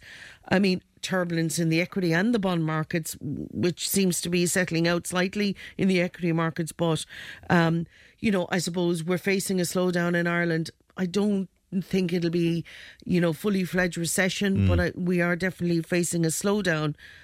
And, you know, I suppose, yes, a majority of us are very lucky. It might be, yes, we're paying a little bit more at the pump, or we're paying a bit more for electricity, or we're paying a bit more for our mortgage. Well, we'll manage it. And then there's lots of people that just can't manage, right? And I think we need to be very mindful. I think our government needs to be mindful of them, but I suppose as citizens, we need to mind each other as well. And I would say, you know, there's a lot of very good charities out there. You know, if people can afford, no matter how small, if they can make some form of donation to help our own, basically. And I'm not saying that help anyone. I know. But I suppose, look, charity begins at home, as they say, and just to help people where we can. Well said, Frances. If people want to talk to you about financial issues, Frances, how can they do that? Yeah, they can contact the office, which is in Clonmel, but I'll give you the number. It's 052 61 29487, or they can go onto our website, www.foh.ie. All right. Thanks for all the contributions during the year, Thank you, Frances, Fran. and happy Christmas and to you. Happy Christmas to you and to everybody as well. Indeed. Stay well and safe. We'll take a break, back in just a little while. Tip FM's Tip Today with Fran Curry. In association with Slattery's of Pecan, Tipperary's main Peugeot dealer. Slattery's Garage Pecan, the name you can trust for over 50 years in the Premier County. Slattery'sGarage.ie. Join the conversation in Tipperary. Contact us through Facebook, Twitter, or email tiptoday@tipfm.com. And you're very welcome back to Tip Today. Time to talk global politics with Tipperary's Thomas Conway, who's a politics and economics student at Trinity. Good morning to you, Thomas. Good morning, Fran. And good to see you today. Spotlight on Indonesia over the last while, but for kind of different reasons? Yeah, for kind of different reasons. I suppose the first thing that drew attention to it was the G20 summit in Bali, on the Indonesian island of Bali, and that was obviously highly consequential in its own right. We then had that devastating earthquake about 2 weeks ago. It pummeled the island of Java, over 250, perhaps 300 people killed. And then over the weekend, one of the volcanoes on that same island of Java, Mount Semeru, erupted, and that's creating its own damage. So, a lot of natural disasters, and I suppose that owes to the fact that Indonesia is located on what's known as the Pacific Ring of Fire. So where tectonic plates collide, it's vulnerable to that kind of seismic activity. But I wanted to look at it for a different reason, because I don't think a lot of people will realise this, but Indonesia is the world's largest Muslim majority state, for a start. It's also the third biggest democracy globally. And it's the fourth most populous state. 276 million people dispersed across various islands stretched from the Indian Ocean right over to the Pacific. So, a lot of demographic factors and social factors feeding into it. And from a geopolitical perspective, it is becoming really important. It's caught up in this kind of strategic contest now between the US and China. Both are vying for influence, I suppose, in the region. But the interesting thing about Indonesia is it's not simply a pawn. In economic terms, it is seriously competitive. The sixth biggest emerging market by a share of GDP. In the past decade, its economy has grown almost as much as China and India, which is staggering in its own right, considering we don't hear an awful lot about it. And it has a lot of natural assets. It has specific assets when it comes to things like natural resources. The country is home to huge amounts of nickel, and that's a mineral which is used in electric batteries used to power electric cars, which is obviously a growing industry. Yeah. So it has those natural advantages. I was particularly interested to read all of this that you prepared for us, Thomas, because I was in Jakarta about, I think it's 30 years or more ago, and the poverty I saw there was incredible. Now, you had these luxury hotels, but right across the road, literally, you had people living down onto rivers and, Yeah, and I've no doubt there remains a fair degree of poverty. I would imagine the economic disparities, even from reading it, the economic disparities, there are still huge gulfs there. But there is also a growing middle class. And, as I mentioned there, economy growing rapidly, starting to flourish, very astute in terms of economic policies. It's the government's economic policies, and that is being led by the president, a man called Joko Widodo. He's nicknamed Jokowi for short. He rose to power in 2014 at the head of a surprisingly diverse coalition government, which was kind of a first for Indonesia, brought together various party factions. And he has taken a number of interesting stances. The most interesting, perhaps, is his stance on the war in Ukraine. Indonesia has remained ostensibly neutral, could we say. He's spoken to everybody. He's spoken to everybody. Yeah. Vladimir Putin, Joe Biden, Xi Jinping, Vladimir Zelensky. He's met all of them. And obviously he was at the core of the G20 summit, it being held in his country earlier this year. But he's also presided over kind of a transformative economic policies in the region. I mentioned there, like poverty probably still high among certain factions of the population, but the rates are falling. And there is no doubt about that. If Indonesia continues on its current trajectory economically, it should evolve into one of the world's 10 largest economies within the next decade. Interestingly, its currency, the rupiah, has actually outperformed a lot of rich world currencies, i.e. the dollar, the won, the euro, since the kind of currency crunch earlier this year. It's interesting. Are they vulnerable in any way? Like, who's investing in Indonesia, for example? Well, this is the thing. Indonesia lies within China's sphere of influence, just geographically, and China is pouring money into the country. There's no doubt about that. Since 2020, in the past year to 2 years, it has invested 4 times as much as the United States. So significant inflow of capital from China. There is no doubt about that. And the country is also vulnerable to certain economic and political dangers. And the first one is the issue of succession. I mentioned President Joko Widodo there. He's kind of perceived as a beacon of stability, a trailblazer. His term of office, his second term, ends in 2024. And as of now, there is no kind of viable successor emerging. Some have even speculated that will he tamper with the constitution perhaps to ensure another term in power. I don't think he will do that. From anything I've read, he's a firm believer in kind of constitutional limits and those aspects of democracy. So that is a risk to Indonesia. Is democracy sound there, though? Well, in the past several years, they have kind of managed to combine democracy with economic reform. Now, there are vulnerabilities, there are fractures and weaknesses there which can't be denied. But I mentioned there he's put together a surprisingly diverse coalition government which suggests that there is cross-collaboration between the various parties there. I would say it isn't completely sound. I mean, the economists, we've mentioned that index before, it rates democracies and it brands Indonesia as a flawed democracy, which isn't the worst. You know, it has certain vulnerabilities and fractures there that it needs to look out for. And the same applies to economic policy, because it is practicing this kind of policy of slight protectionism, if you know what I mean. You know, the natural resources industry, it's trying to protect the industries which it thrives off, and that could obviously present a danger, because in order to flourish economically, it must remain integrated into global markets. You spoke about the influence, considerable influence indeed, of China there. What happens if there's an issue with Taiwan, for example? Well, that is the big concern, I would imagine, on Joko Widodo's mind and on the minds of a lot of Indonesian politicians, because any conflagration between the US and China, or China and Taiwan, that could damage Indonesia's economic prospects. Why?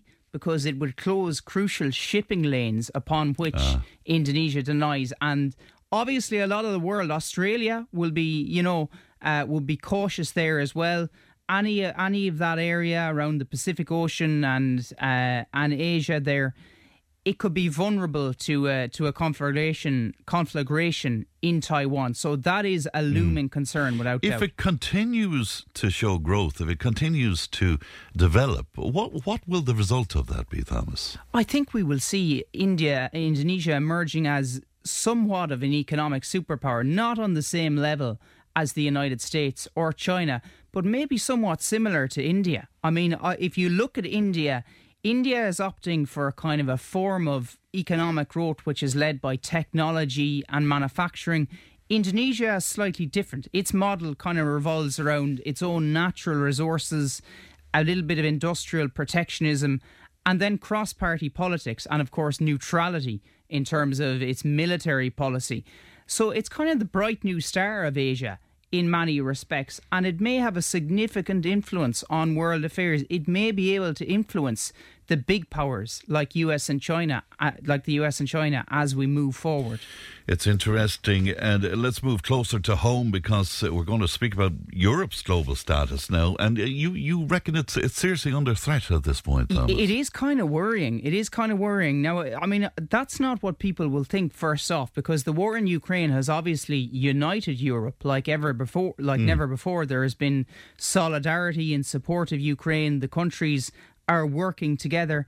But there are also threats to the continent, and they come from our allies, I suppose, as well as our nemesis abroad.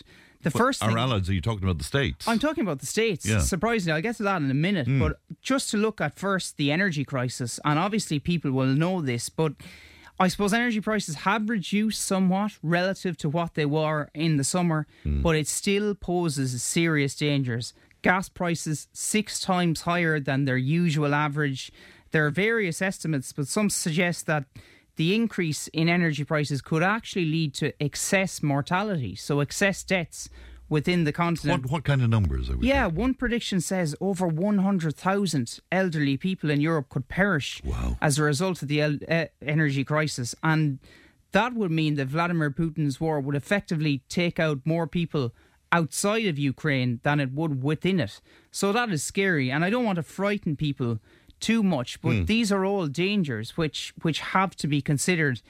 It's also creating acute financial vulnerabilities. The euro, obviously the ECB, the European Central Bank, facing a major dilemma it needs to raise interest rates. We had the Irish Central Bank governor coming out within the past few hours saying rates need to rise by about 0.5%.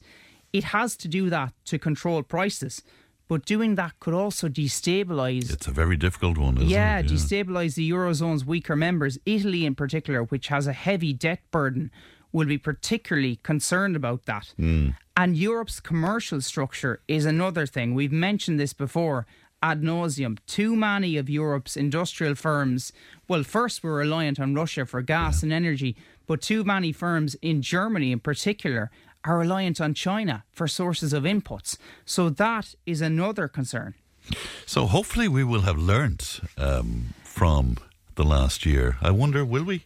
I wonder, will we? Well, going forward, you would have to say, and you know, there has been criticism of, I suppose, Europe's, shall we say, naivety in the past. Angela Merkel has come out trying to kind of defend her reputation. Her reputation has kind of been tarnished for the degree to which she had allowed Germany to become reliant. Yeah, it's amazing. We alluded to America there a while ago, and talk to me a little bit about the Biden administration, because essentially, I mean, a lot of Trump's protectionism is still in place. I had to almost laugh when I was reading through kind of pieces on this. It is quite similar. He hasn't changed tack all that much. Even on a broader perspective, he's continued the confrontation with China. But in terms of economic protectionism, he has sort of maintained that approach. And one issue is causing big contention between European and American diplomats at the moment, and that's his subsidy scheme. So he launched a new flagship policy, I suppose, called the Inflation Reduction Act. Historic investment in climate investment, but also in energy subsidies for firms in the US. And that, of course, threatens to undercut Europe's energy Did he firms. not backtrack a little bit on that, though? He backed, of course, Macron was over. He was wooing Macron last week, first state visit, rolled the red carpet out for him, and his rhetoric softened a little. But there is no doubt that there is tensions there, because as a consequence, Europe is losing investment to the US and effectively being kind of drained of commercial vitality. So you have these subtle tensions emerging, and then you look at Europe's growth figures. Now, some speculate that Europe's economic output could fall by 2 to 3%. Doesn't sound like much, but it's actually quite significant from an economic perspective. That's the kind of long-term predictions. And then to add to all this, finance ministries across the continent adopting all sorts of measures to soften the impact of the energy crisis. I think over €500 billion of public money has been dedicated to energy subsidies and supports in the past year alone. Staggering volume. Incredible. And we know, God knows, from our own situation here about that as well. But what about the overall danger? And again, the geopolitics of this and where Europe will end up if we keep on this trajectory. Yeah, that is... Our importance, I suppose. Our importance in the global scene. Now, I suppose the war in Ukraine has focused renewed attention on the continent, but that doesn't mask the fact that there is a broader geopolitical shift happening. The US and China are now the two superpowers, as we've mentioned. A lot of economic activity is moving towards Asia, towards Southeast Asia, towards the likes of Indonesia, which we've just spoken about. And the focus is shifting away from Europe. And there are demographic factors feeding into that as well. We have an ageing population in Europe, not so much in Ireland, but certainly across the continent. People are getting older. There are less people of working age, so the productivity of Europe as a whole is falling. So these are all things that we have to consider. Please tell me that it's not all bad news. Have you any good news for us? No, it's not all. And we're coming up to Christmas. We have to keep a positive face. Yes. So look, I mean, the wave of European populism that we saw over the past decade, that has kind of abated slightly. A lot of those populist parties have either faded or they've moderated their views, some being incorporated into government in the likes of Italy and Sweden. But they have moderated their views somewhat. Certainly in France we've seen that, haven't we? So we have seen that with Marine Le Pen in France. And then, of course, as a result of the war in Ukraine, an unprecedented degree of solidarity amongst European countries, and that has been heartening and reassuring. But I suppose, make no mistake, the continent is facing a set of gargantuan challenges. There is no doubt about that, and the next few years could could make or break the European project. Just finally, let's talk a little bit. We only have a few moments left, but if we love to talk about American politics and the new face of the Republican Party, and that's one gentleman in particular, isn't it? Yeah, it is Ron DeSantis. It's Donald Trump is facing a serious threat from within his own party, and his name is Ron DeSantis, the Florida governor. People will be familiar with him. He was really the big winner of the midterm elections. You know, he swept to victory in Florida. He had previously won by a slender 32,000 votes. This was back in 2018, so 0.4%. He coasted to victory this time round, 20 percentage points, the margin. What is it about him, Thomas? I mean, what makes him popular? So there are a number of things. I mean, he has a familiar backstory to most US politicians. Harvard educated, I think Harvard and Yale. But he's been an outspoken critic on a number of issues. He's kind of styled himself as an opponent of the woke agenda, woke culture. Woke dies here. Was that? Yes, that was the quote, or that's the phrase that he liked to use. Woke comes here to die, I think. Yeah, that's exactly, precisely it. You know, he was in opposition to some of the stricter COVID measures when the pandemic was in full swing. More recently, however, he's kind of been praised for his management of Hurricane Ian, which obviously pummeled Florida back in September. Yes. But he's plucky, he's ambitious, and he's young and charismatic. But was he not a Trump fan? He was a Trump fan, of course he was, yeah. And this is the really interesting thing. I mean, he progressed up the ranks. He was in the US Navy, I mentioned all that. But he was first elected to Congress as a House representative in 2012, formerly a close ally of Donald Trump, and supported him on a number of issues, including the Robert Mueller investigation into election meddling in the 2016 presidential election. Then in August 2018, he won the Republican nomination for governor, became governor of Florida. And since then, he has kind of, I suppose, first equivocated in terms of his views on Trump. And now he's presenting himself as a challenger. So, does he have what it takes? Well, now, I know we're a few years out, but still. We are a few years out. Like, he has the charisma and he has the credentials, and he's also a family man, which obviously plays well with certain conservative American voters. Many would see him as kind of Trump without the baggage. You know, are people becoming tired, wary of Donald Trump? And could Ron DeSantis offer an alternative in which he's a little bit more presidential? He looks the part, doesn't he? He looks the part. He certainly does. Yeah, and he's leading Trump in polling. I know it's very early days, it has to be said. In states, he has an 11-point lead in Iowa, as much as a 26-point cushion in his home state of Florida. But as I say, he is 44 years of age, so he's young enough to wait and sit this one out. The thing is, opportunities to become president, I read in Barack Obama's book, he said this. Ted Kennedy approached him and said, go for it, because you have a window of opportunity. You have a window of opportunity, and it only comes around once. It's interesting. Okay, just briefly, because we only have a minute left, what should we be looking out for in the coming week? Well, I mentioned the subsidy war between the Europe and the US, so I won't get into that. But I did read an interesting piece in the week looking at Moldova, obviously an Eastern European country, a country which is acutely vulnerable, I think, to Vladimir Putin. It has a region, Transnistria, which is effectively controlled by Russian proxies there. And there is a danger. Moldova is facing increasing dangers from Putin. He's using his energy weapon against it. Have they come out against him for... Their Prime Minister, Natalia Gavrilita, she has been very firm in her opposition to Vladimir Putin, which I suppose is heartening and reassuring. At the same time, however, her country is under huge pressure, so we would hope her commitment doesn't wane. And just finally, I have to ask you about those tensions in China, because unprecedented stuff happening there. Yeah, we might speak a bit more about it next week, but tensions spilling out into the streets, the lockdowns. It is going pear-shaped for Xi Jinping, just weeks effectively after he secured another term as Communist Party chief and Chinese president. We have protests, widespread protests across the country. Obviously, the Chinese government trying to repress that. It has effectively abandoned its zero COVID policy now and is going for a different line. But, you know, that can't save Xi's blushes. Look, his power is not...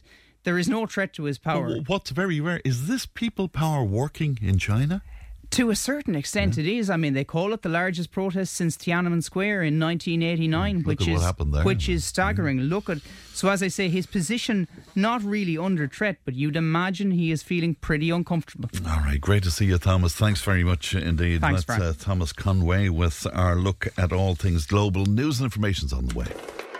Tip Today with Fran Curry. With Slattery's Garage, Puckane. You can't beat experience. With over 50 years maintaining Peugeot cars and vans, we like to call ourselves the experts. Call Slattery's Garage for a free vehicle health check today. 067 24111 or slatterysgarage.ie.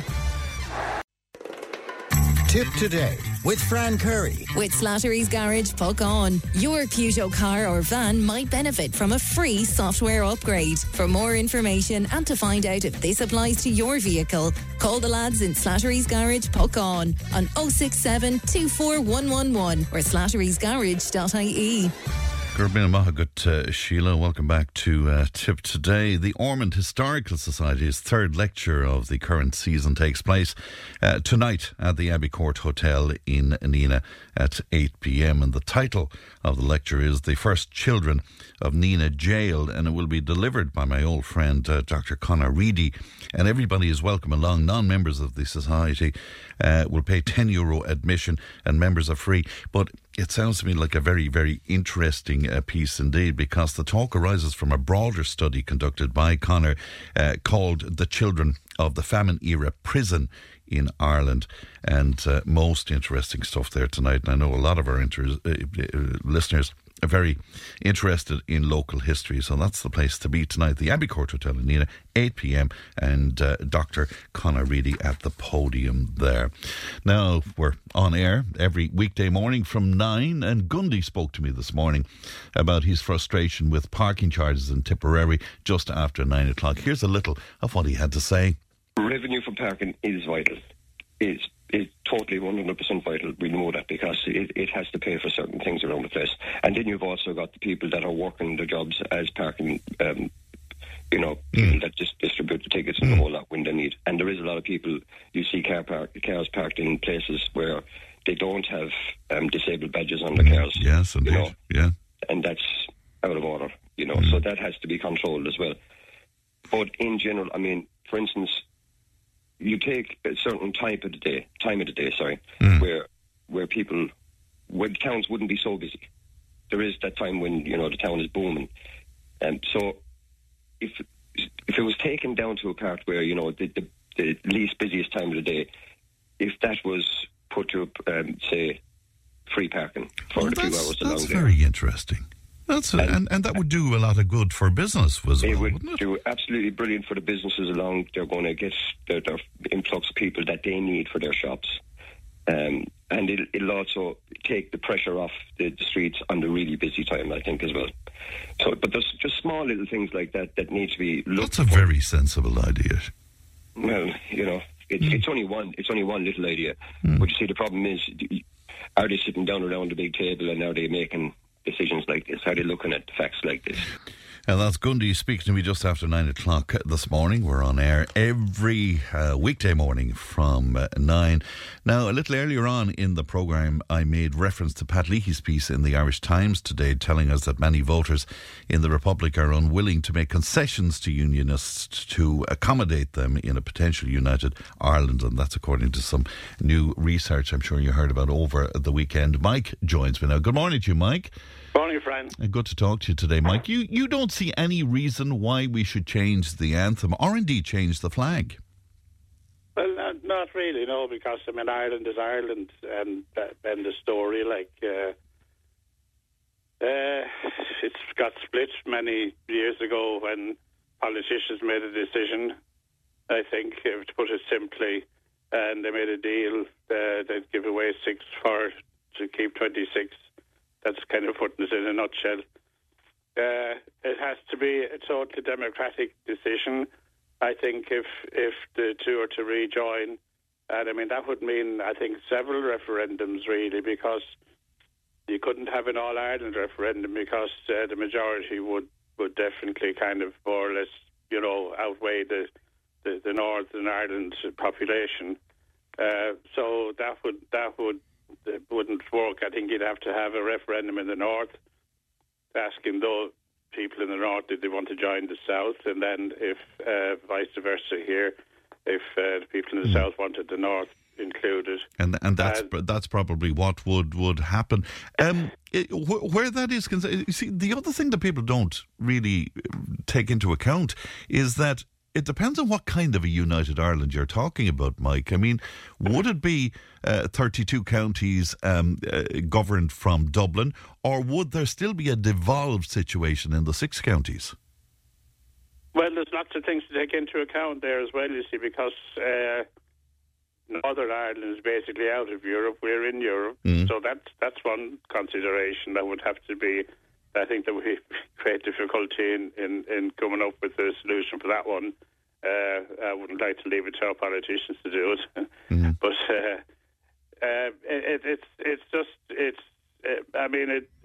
the ideal situation would be we'd be all one, regardless of our race, creed, or religion. You know. If it was 32 counties, it would be 32 counties run from the capital, you know, which is Dublin. Yes, but you can see the issue that unionists would have with that. Well, yes, but I mean, it has to be a democratic decision, and I mean, the unionists would have to accept that. You know, and anybody, you know, of people should accept a democratic decision made by the people. You know, and now you're going to have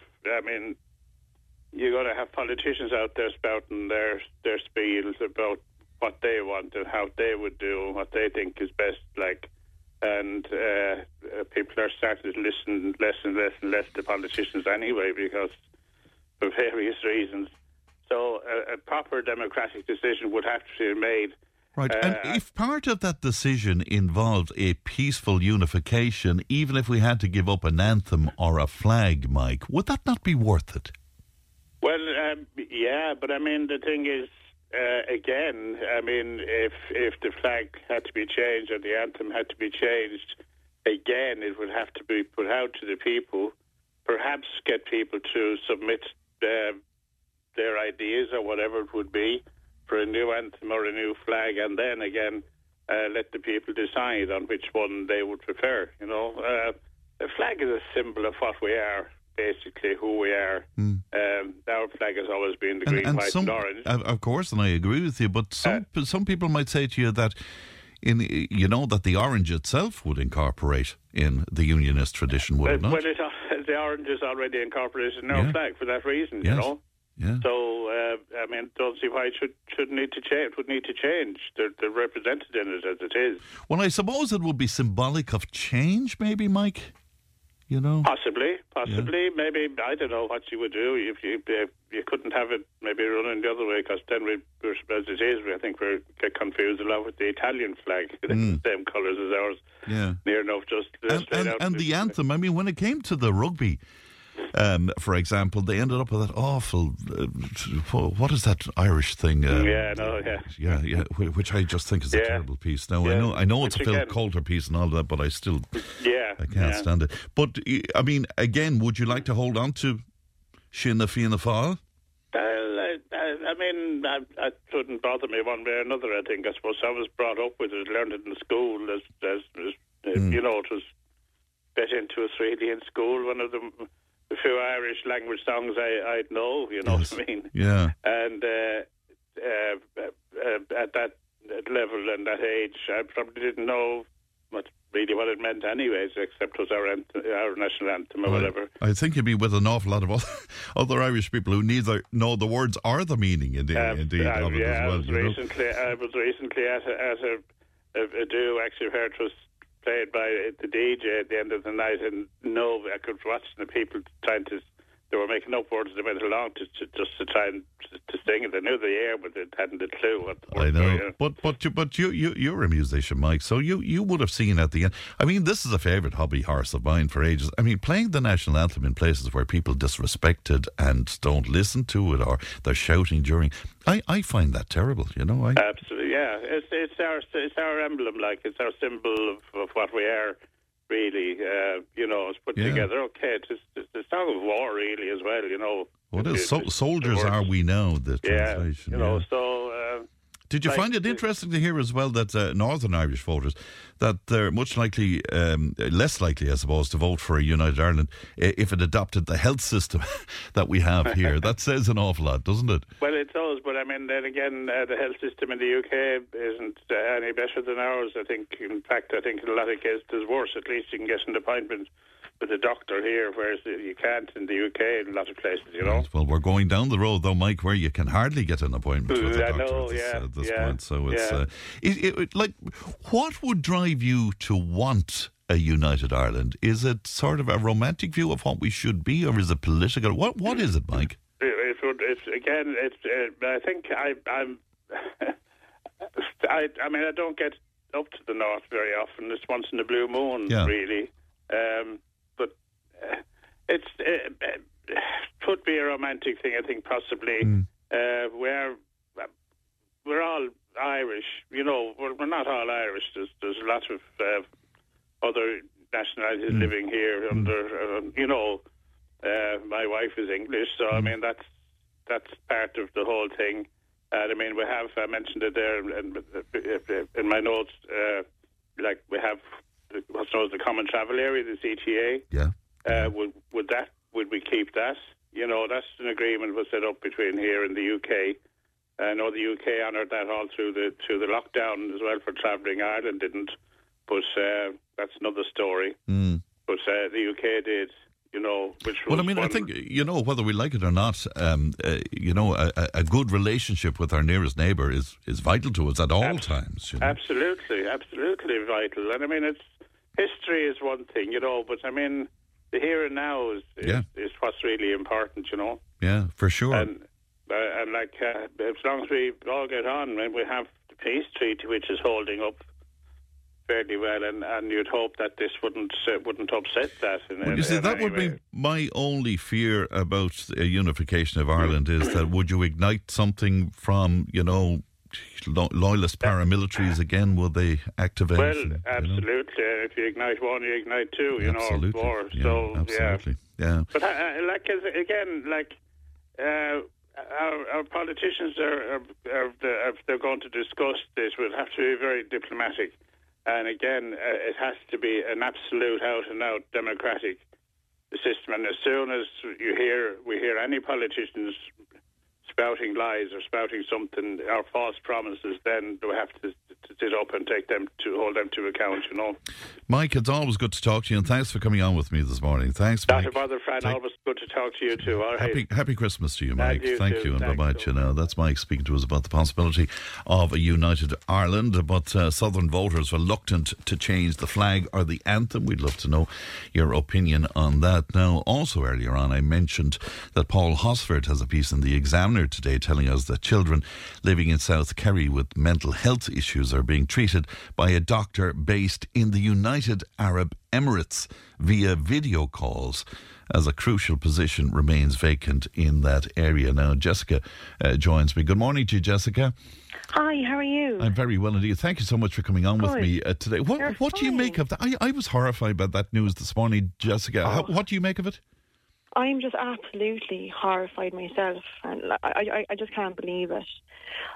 Just what happened in Kerry, first of all, how they were failed and exactly what they went through. These poor children who were already suffering went to seek help and were just forgotten and abused. It's medical negligence, I don't even think covers what these poor children have gone through. So,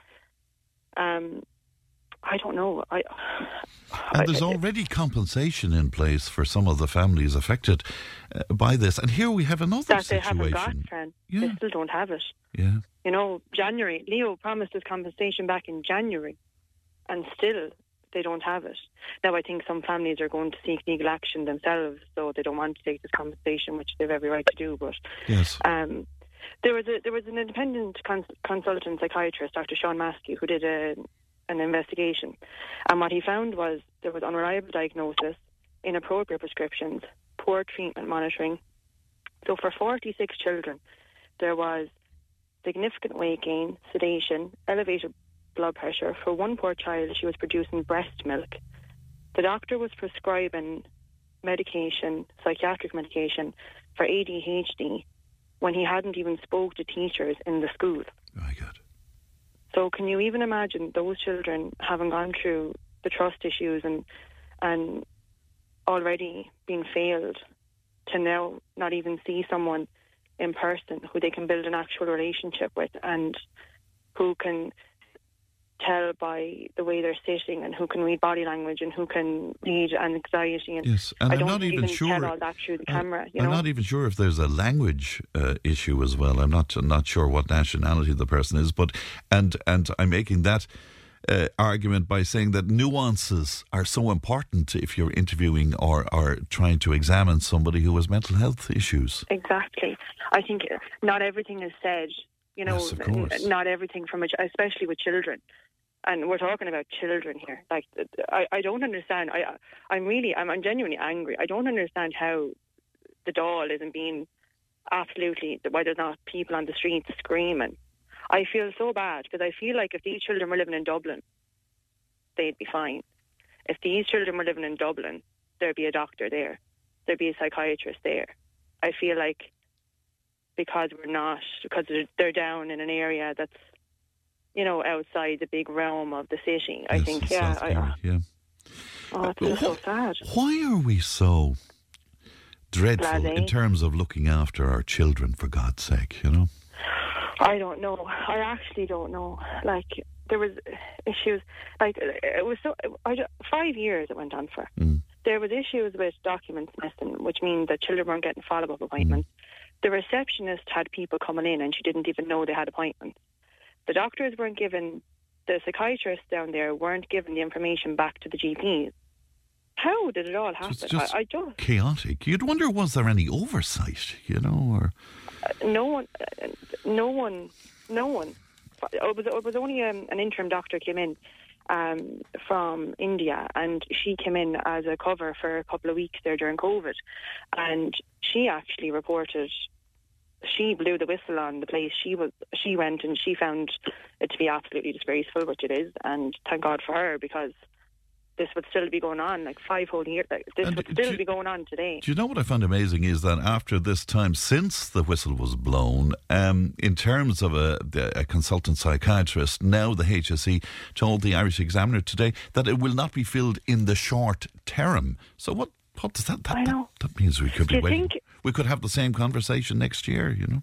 I know. I think as well, though, psychology, medicine in general, if you look at the Leaving Cert, the high points to get into medicine is absolutely, it's the top of the it's the top of the range. It is, yeah. How does your result in your Irish and your history affect what kind of doctor you're going to be? You know, I could never work that one out. It's another conversation. I think it's a different conversation, but yes. I think it really. But are you saying to me, like, where psychiatry is concerned, it's about empathy, it's about understanding people, it's about personality, isn't it? Exactly. You know? I think the Leaving Cert has to be refined 100%, because I think you're not going to have doctors here. The packages, the money, everything, they're all overseas. They're all going. Do you mind if I ask you, Jessica? I mean, I know just as a human being you're annoyed about this, but is there something else? I mean, is there some other reason why you're particularly incensed about this? My own brother would have had very bad mental health issues. Now, he's fine now, thank God, as an adult. But as a teenager, watching him struggle, I think it's just really hit home with me. It's just really affected me. I think still there's a stigma around mental health. I think still, if you can't see the child, if the child's having a panic attack or the child's misbehaving and you don't realise that child doesn't have the ability to self-regulate, that child literally does not have the ability to self-regulate their emotions, and you think, oh, they're very bold, they're just a bold child, or, you know, I don't think it's very well understood, and I just feel sad. I just feel really, really sad about it. It's just, yeah. And you have first-hand experience of this. When it's not, when the intervention is not all it should be, I suppose. No, and the waiting lists around the country for normal services are just a joke. Enough. So I just think these children are particularly vulnerable. I just think every child on the mental health every child in the mental health industry who's on a wait list is vulnerable. But in particular, the children who have already gone through this abuse, I think these children need to be taken care of as a priority. They need to be an absolute priority for our government. history, and, Jessica, you know, we come off very bad historically in terms of how we look after our children. Oh, we really do. We really, really do. And I just thought 2022, I just think, like, how? This isn't 1906. You know, we're smarter now. We know now. We're more educated now. Like, it's everywhere now. And when I saw, I'm just so angry about it. If this was France, they'd be throwing vegetables. If this is any other country, if this happened in any other country in Europe, I think there would be absolutely outrageous cries. I thought the understatement of the last 12 months has to be from the Sinn Féin TD for Kerry. Pa Daly is his name. He described the situation, wait for this one, as just not good enough. Oh, it's gone beyond not good enough. Oh my gosh. Can you imagine? Yeah, just not like good something enough. you'd say on we won't even talk about religion, but yeah, no, I don't know what they're going to do. I don't know what kind of money can even cover what will money do for what's the point in having money, right? So they're going to give them compensation and give them money, lovely. So they can help with their medical care. But a lot of their childhoods have been spoilt, and Yeah. Jessica, it's really good to talk to you today, and a happy Christmas to you and your family, Jessica. Thank you. Thank you. Bye Bye bye. That's Jessica speaking to us this morning on that announcement of that situation in the same area where they had all of those other problems, where children, suffered significant harm by how they were looked after. And now we hear that they're being treated by a doctor based in the United Arab Emirates via a video call. It beggars belief. I'll be right back. Tip FM's Tip Today with Fran Curry. In association with Slattery's of Pecan, Tipperary's main Peugeot dealer. Slattery's Garage Pecan, the name you can trust for over 50 years in the Premier County. Slattery'sGarage.com. Tip FM's Tip Today with Fran Curry. In association with Slattery's of Pecan, Tipperary's main Peugeot dealer. Slattery's Garage Pecan, the name you can trust for over 50 years in the Premier County. Slattery'sGarage.ie. Now, listener taking issue with me and saying there's no orange in the Irish flag, Fran. It's green, white and gold. Well, no, I'm colourblind, so you're going to have right fun with me on this. But the notion of the tricolour, certainly as far as I'm concerned anyway, if memory serves me correct, is that the symbolism there is green for Roman Catholics, orange for those from the Protestant community, and white being the piece in between. Now, that's my interpretation. I could be wrong about that, but I mean, if you want to give me your view on that, 083 311 3311. John Mack is in the City of the Kings. Good morning, John. Well, Brian, how are you? I'm very well indeed. How are things in Cashel today, John? It's not too bad now. I'm enjoying it. It's a bit of cold here now. Sure, I know. Tell me about your thoughts on the bus travel, because you were telling us about the charges there, John. Yeah. Well, what sprung to mind there was there was a man talking to you from Town there last week about the trains pulling into Limerick Junction, we say, and people going on cycleways and this, that, and the other, So I was over at the bus stop in Care, and there was a young lad there. I think his parents were just after dropping him off, and they took a mountain bike out of the back of the Jeep, and he was going over to meet his mates in Clonmel, and he was going cycling down the Blue Way, Right. Just good lads out for a cycle. He's only 15 years of age. But when the bus came in, he put the bike in underneath. Where you put the luggage? Yeah. When he got on the bus, he handed in €20, right? And the bus driver gave him back €6. Now, for a juvenile to go to Clonmel, it's €6, but he charged him €8 for the bike. God almighty. And there was another fella going on to the same bus, and he had a bike, one of them ones with the small wheels on it, and he folded it up, and he got on the bus with the bike, and he wasn't charged at all. Oh my God! Where the other young lad, €8 for the bike to go on. €8 for the bike. My God! And €6 for himself. And we're trying to encourage people to use bicycles and. Yeah, well, I was in the queue and I was talking to the parents afterwards, and they said that was what was after happening. So I think that they should put that when they're advertising the tickets or online or anything like that, if the bike going, it's an extra €8. And they didn't know that, John, did they? No, they didn't know it. No. And I just wanted to know, do the train, they're not there and charge money to go on the train with the bike as well? Well, I presume they do, but maybe some of our listeners can help on that if they have experience of putting a bike on the train. Is there a cost to that as well? Yeah, you see, I mean, that's a discouragement, isn't it? Yes. So I was talking to another man, and I was asking him how that charge could be. Yeah. And he said to me, "No, I don't know how true this is." He said, when people put bikes in with the luggage, there's people then with cases, expensive cases, that get scratched with pedals and this, that, and the other, and they're making claims for damaged property. Whether that's true or not, I don't know. That was what he said anyway. God, it sounds kind of strange, though. Yes. It depends on how you put in the bike or how you store it or whatever, you know. Yes. What do you think should happen there, John? I mean, should it be free to put on a bike on a bus? Well, it should be let it known to the public. I don't know if it has not been let known. Like, you know, that young fella got a right shock anyway. €6 back. I'm sure he did. His parents as well, I'm sure. Yeah, his pizza was gone out the window with that one, wasn't it? Absolutely. Is Cashel all ready for Christmas, John? Oh, they turned on the lights the other day there now. The other day is grand. Is it looking Christmassy feel about the place, you know? That's great. I'm just wondering what colour will they have the rock this year? Yeah, I don't know. Like, I have a problem with colours, but is it blue at the moment? Do I see blue light at the moment? Some nights it'll be blue and some nights it'll be green and some nights it'll be pink. Oh, all right. And then some nights you couldn't see it at all with the fog. What colour should it be for Christmas? I think that they should put lights up all around it to be lovely, wouldn't it? Make it lovely for the children. Wouldn't it be gorgeous? Gorgeous altogether. All flashing lights above around the rock. Yeah.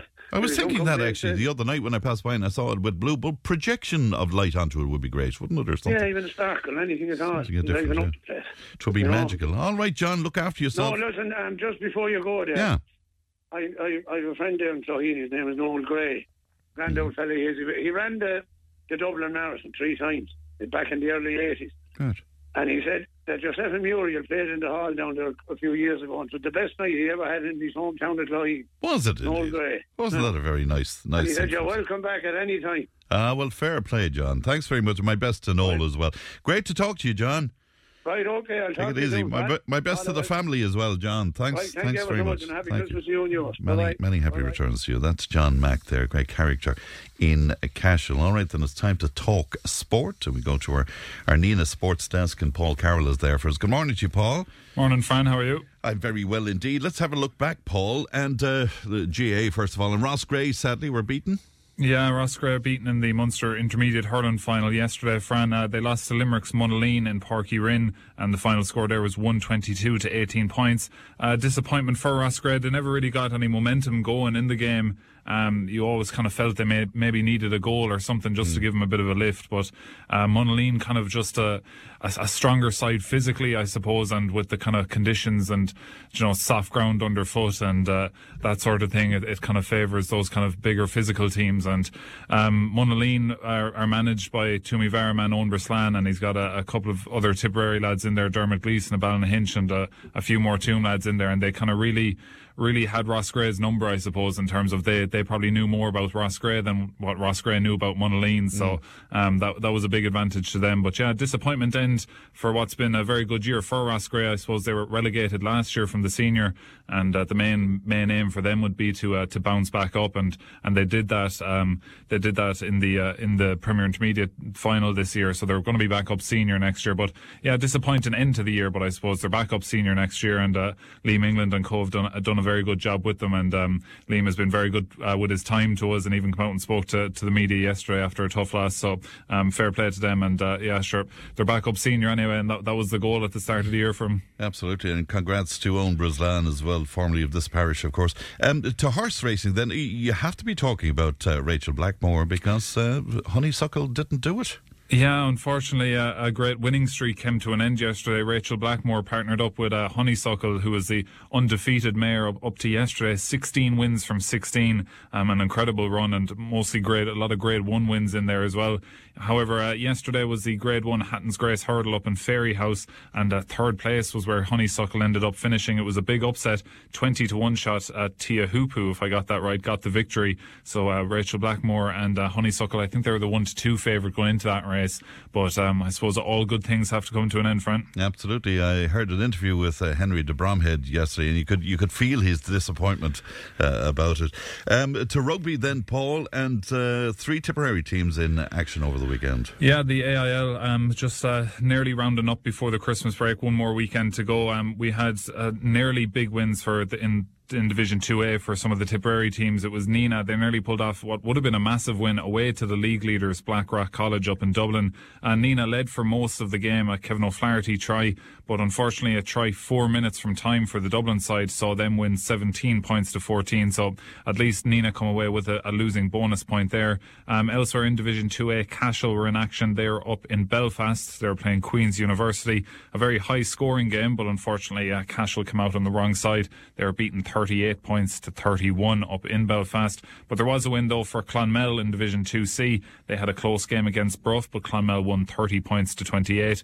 And I suppose elsewhere, staying with rugby, Fran, Amy Lee Murphy-Crowe, Tipperary town native, she started the season with 5 tries in the HSBC World Rugby 7 Series. It was the season opener in Dubai this weekend, and she helped Ireland to the quarterfinals in Dubai, but they were beaten by the USA. And in that competition, when you lose the quarterfinal, you go into I think it's like a 5th place playoff semi-final, and they won that against Great Britain, and then they were beaten by Fiji in that 5th place final. So they finished 6th on the weekend. And then elsewhere in rugby, Munster had their first away win of the season on Saturday. They beat Edinburgh in the URC 38 points to 17. To soccer then, Paul, and St. Michael's marching on.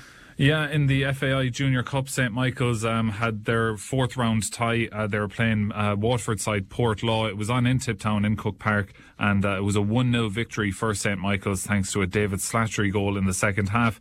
The draw for the 5th round was made last week, so St. Michael's knew that if they won that game yesterday, they would be going into the 5th round. They're going to be travelling up to Dublin to play Howth Celtic, and that's on the weekend of January 23rd. So St. Michael's join Peak Villa as the remaining 2 Tipperary teams in the FAI Junior Cup for this year. Back to GAA. Kilruane McDonough's victorious. Yeah, they've completed a county title double. The Tipperary Senior Hurling champions became the County Junior B football champions on Saturday. It was up in Templederry. They beat Boherland Douala, and that one finished up 111 to 10 points. It was a Carol Williams goal for Kilruane, which was the crucial score, and Keane Darcy also got 4 points in that game. So the good times continue in Kilruane. Fair play indeed. Let's have a look ahead then to ladies football first of all. Yeah, big weekend ahead, which is great to be saying. And well, it's going to be halfway through December by the time next weekend comes around, and we still have some big games locally coming up. Huge weekend next Saturday. Next Saturday we have the ladies football All Ireland Intermediate Club final. That's the Mullinahone ladies footballers. They're up in Croke Park. That's on next Saturday. They're playing the Longford Slashers. That's at 3 p.m. and great excitement building ahead of that one, and that will be live here on Tip FM. And it's kind of a super Saturday, I suppose, here, Fran. Next Saturday on Tip FM we'll have the ladies football at 3 o'clock, Mullinahone against the Longford Slashers, as I said. But at 1 o'clock, the Drummond Inch Senior Camogie team, they're in the All-Ireland semi-final. They're up in Ashburn and County Meath, and they're playing Antrim side Lochiel Shamrocks. So that's at 1 p.m. And then straight after that at 3 p.m. we'll have the Mullinahone ladies footballers. But Drum have been to an All-Ireland semi-final before, but they were beaten a couple of years ago, and they'd love to go the extra step this year, as that final would also be in Croke Park. So they're the 2 kind of remaining Tipperary teams left in All-Ireland, or I suppose action outside the county. So it would be great to see a win for Mullinahone and Drummond Inch over the weekend. Wasn't it just? And we wish them well as well. To rugby, what can we look forward to? Yeah, Munster begin their Champions Cup campaign on Sunday. They play French side Toulouse in Thomond Park. That's at 3:15 next Sunday. And also next Saturday we've the last round of the AIL before the Christmas break. So we've a round of games next weekend, next Saturday, and then they're off until I think January 14th. So in Division 2A, Nina Ormond are at home. They're playing Navan, and Cashel are also at home. They're against the league leaders Blackrock College. And in Division 2C, Clonmel are at home to Sunday as well, and all of those games get underway at 2:30 next Saturday. Very good. The County Board Convention, that's on Sunday, Paul, isn't it? That's on next Sunday, yeah, 3 o'clock down in Thurles. And there's, as usual, the County Board Convention, always kind of plenty of storylines coming out of it and different motions that clubs are putting forward. And as has been kind of the case the last couple of years, age grades is something that always pops up on these County Board Conventions in terms of back up to a few years ago, it was always under 18 was minor, and then it was under 21. But a lot of clubs want it's now under 17 and under 20, but a lot of clubs want to revert back to that system of under 21 and under 18. So that's something that will be voted on among many other motions, of course, and elections and stuff, and competition rules, the whole lot. So that's next Sunday. And then I suppose horse racing, Fran, is the last thing on our agenda here. We've the final race meeting of the year in Clonmel Racecourse is this Thursday. So a 7-race card goes to post in Powerstown Park at 12:05 on Thursday. Always good to talk to you, Paul. Thanks very much indeed for that. Thank you. That's our sports editor, Paul Carroll, from our Nina Sports Desk. And of course, the sport is your thing. Don't forget Extra Time tonight, just after 7 o'clock, with Ronan, Ian, and all of the team. We'll take a break and then we'll talk travel. Join the conversation in Tipperary. Contact us through Facebook, Twitter, or email tiptoday@tipfm.com. Tip Today with Fran Curry. With Slattery's Garage, Puckane. You can't beat experience. With over 50 years maintaining Peugeot cars and vans, we like to call ourselves the experts. Call Slattery's Garage for a free vehicle health check today. 067 24111 or slatterysgarage.ie. If it matters to you, it matters to us. Call Tip Today on 1-800-938-007. Now it's time to talk travel and holidays and all of that with Fergal O'Keefe of Travel Tales with Fergal. Good morning to you, Fergal. Good morning. Great to see you. Good to see you too. Christmas almost upon us, and will we start with Christmas travel deals, Fergal? Yeah, because you know it's my last slot now for this year, so I said it was appropriate to be talking about that. But you know, the interesting thing is that January always used to traditionally be the big month for deals for travel, particularly when most people are on packages, and up to, like, say, for travel agents, up to 40% of their sales used to be in January. But now with Black Friday coming and travel have got in on that act, you know, in November, there's loads of great deals around this time of year, and as everyone knows, Black Friday is starting to become the whole month, so all of December, so everybody's offering great deals, and I think it kind of ties in well actually from the point of view of before Christmas.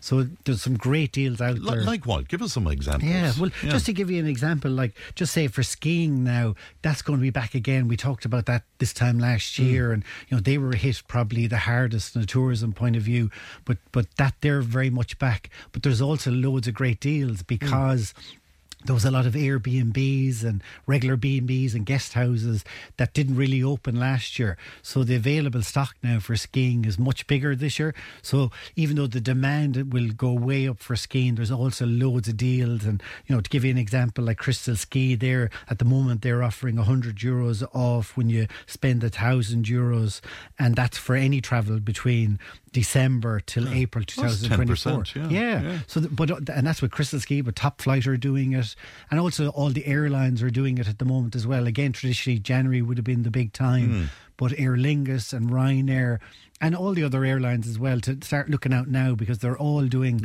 a lot of great deals tying in. We heard about some issues with snow, for instance. Is that still a problem in some of the areas? No, I don't think so. Actually, I follow like different resorts on snow reports, and actually I saw one today, one that I'm hoping to go to in next year, and they got snow today. So I don't think that's an issue. Like last year, you know, just say the season was probably one of the quietest ever, but that was due to the pandemic. But snow-wise, it was one of a record year last year. Right. So I don't think that's an issue. But long term, it will be. Yeah. You know, and even we talked about it before, during the summer now, a lot of those resorts are doing mountain biking, which I think Clonmel has massive potential. So they're already starting to look at that change, because in our lifetime, if the way things are going, that is going to happen. And that actually ties into sort of another one of the things I want to talk about is, say, for next year, for travelling, a real trend at the moment, you know, we've talked about it many times, is carbon footprint. And, you know, airlines, they say, is one of the biggest. You know, just say, personally, if we want to make a change, you know, one of the biggest things we can do is less flights.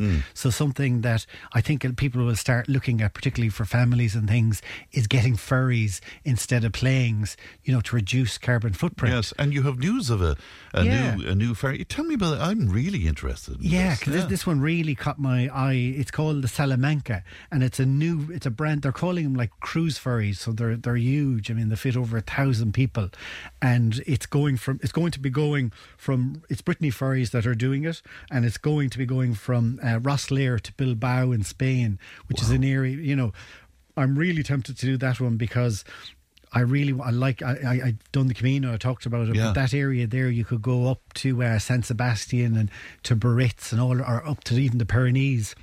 So I think that's a really good one. And you have your car. Exactly. You have the car. Bonus, and they call them like cruise ferries, and like, you know, they've got I know something like 500 cabins there, and they even have ones where there's an area for your pet if you wanted to bring your pet along as well. But how long a trip are we talking about? So it's about 30 hours. Okay. So it's 1 to 2 nights on the boat. But that's, you know, there is a lot of, like, they've spas and all sorts of things on them now. So you kind of factor that in. And I mean, particularly what I like about this one, actually, the Salamanca, is they're saying that it's, you know, from a carbon footprint point of view, it's the first boat that uses liquefied natural gas. So they're saying it's like, from a point of view, it's one of the lowest emissions and noise as well. So that's sort of a big thing. So I think that's got great potential. Right. You know? Will that bring tourists into Ireland? Well, that's the other thing, you know. You kind of always forget that, but I mean, even when you look at it like that ferry, I mean, they say it's going to, you know, nearly 500,000 Spanish tourists, they're saying, will come in as well. We always think about it as our trip away, but also bringing in. But the really important thing, say, for this area is that it's coming into Rosslare. So the potential for around here is massive. So that's a huge amount. Those big, huge ships. There's great potential. And also, again, there's another one. Stena Lines have a new big, huge one that's going to be Rosslare to Cherbourg. So again, we will expect a lot of people coming in from that as well. They have 485 cabins on it, and that's, you know, again, that's about 18 hours. Any idea about cost? I mean, if I want to take the car and the family. So it's, you know, it's sort of 250 to 300 euros for the car, and then, you know, like say on those, you have to get a cabin, so the cabin might be, it's over 100 euros per person. So it does add up. But then what you have to factor, it's more expensive than just getting the flight. Right. But if you're hiring a car on the other side, then it works out cheaper. Do you know what I mean? And if part of your holiday is the boat trip, for example, well, that's that's the theoretical point, you know, because it would take, you know, up to 30 hours. But I mean, you know, I suppose you can consider that a bit of an adventure as well. Absolutely, indeed. Will you talk to us about the Blue Book? Because I know you're a big fan. I am, and you know what? I would always recommend, just say, if people from abroad ask me for recommendations, you know, I'm always giving recommendations for Irish people abroad, but also I get people from abroad to me, and I would always recommend the Blue Book to them to try and pick places because, you know, it's so important, because they're all country houses generally, they're run by families generally, so what that means is you really get the Irish hospitality, and you're staying in these old houses with great history.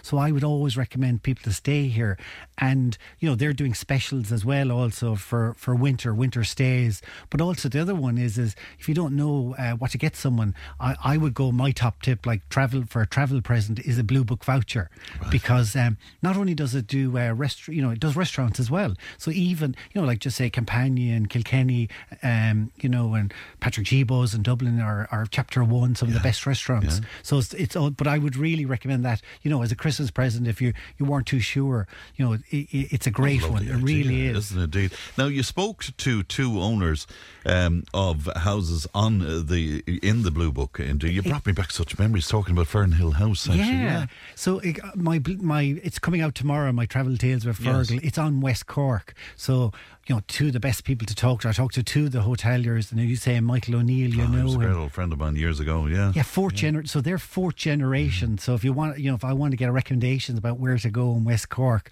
he was the guy to talk to. I mean, he was mayor of Clonakilty, and, you know, he's just, you know, you say pure Cork. You know, it was amazing. And I mean, he wouldn't mind us describing him as a real character. Exactly. I mean, he was telling me great. Even he was talking about during the summer, you know, we're talking about Michael Collins, obviously, about West Cork and Clonakilty, got a great centre there.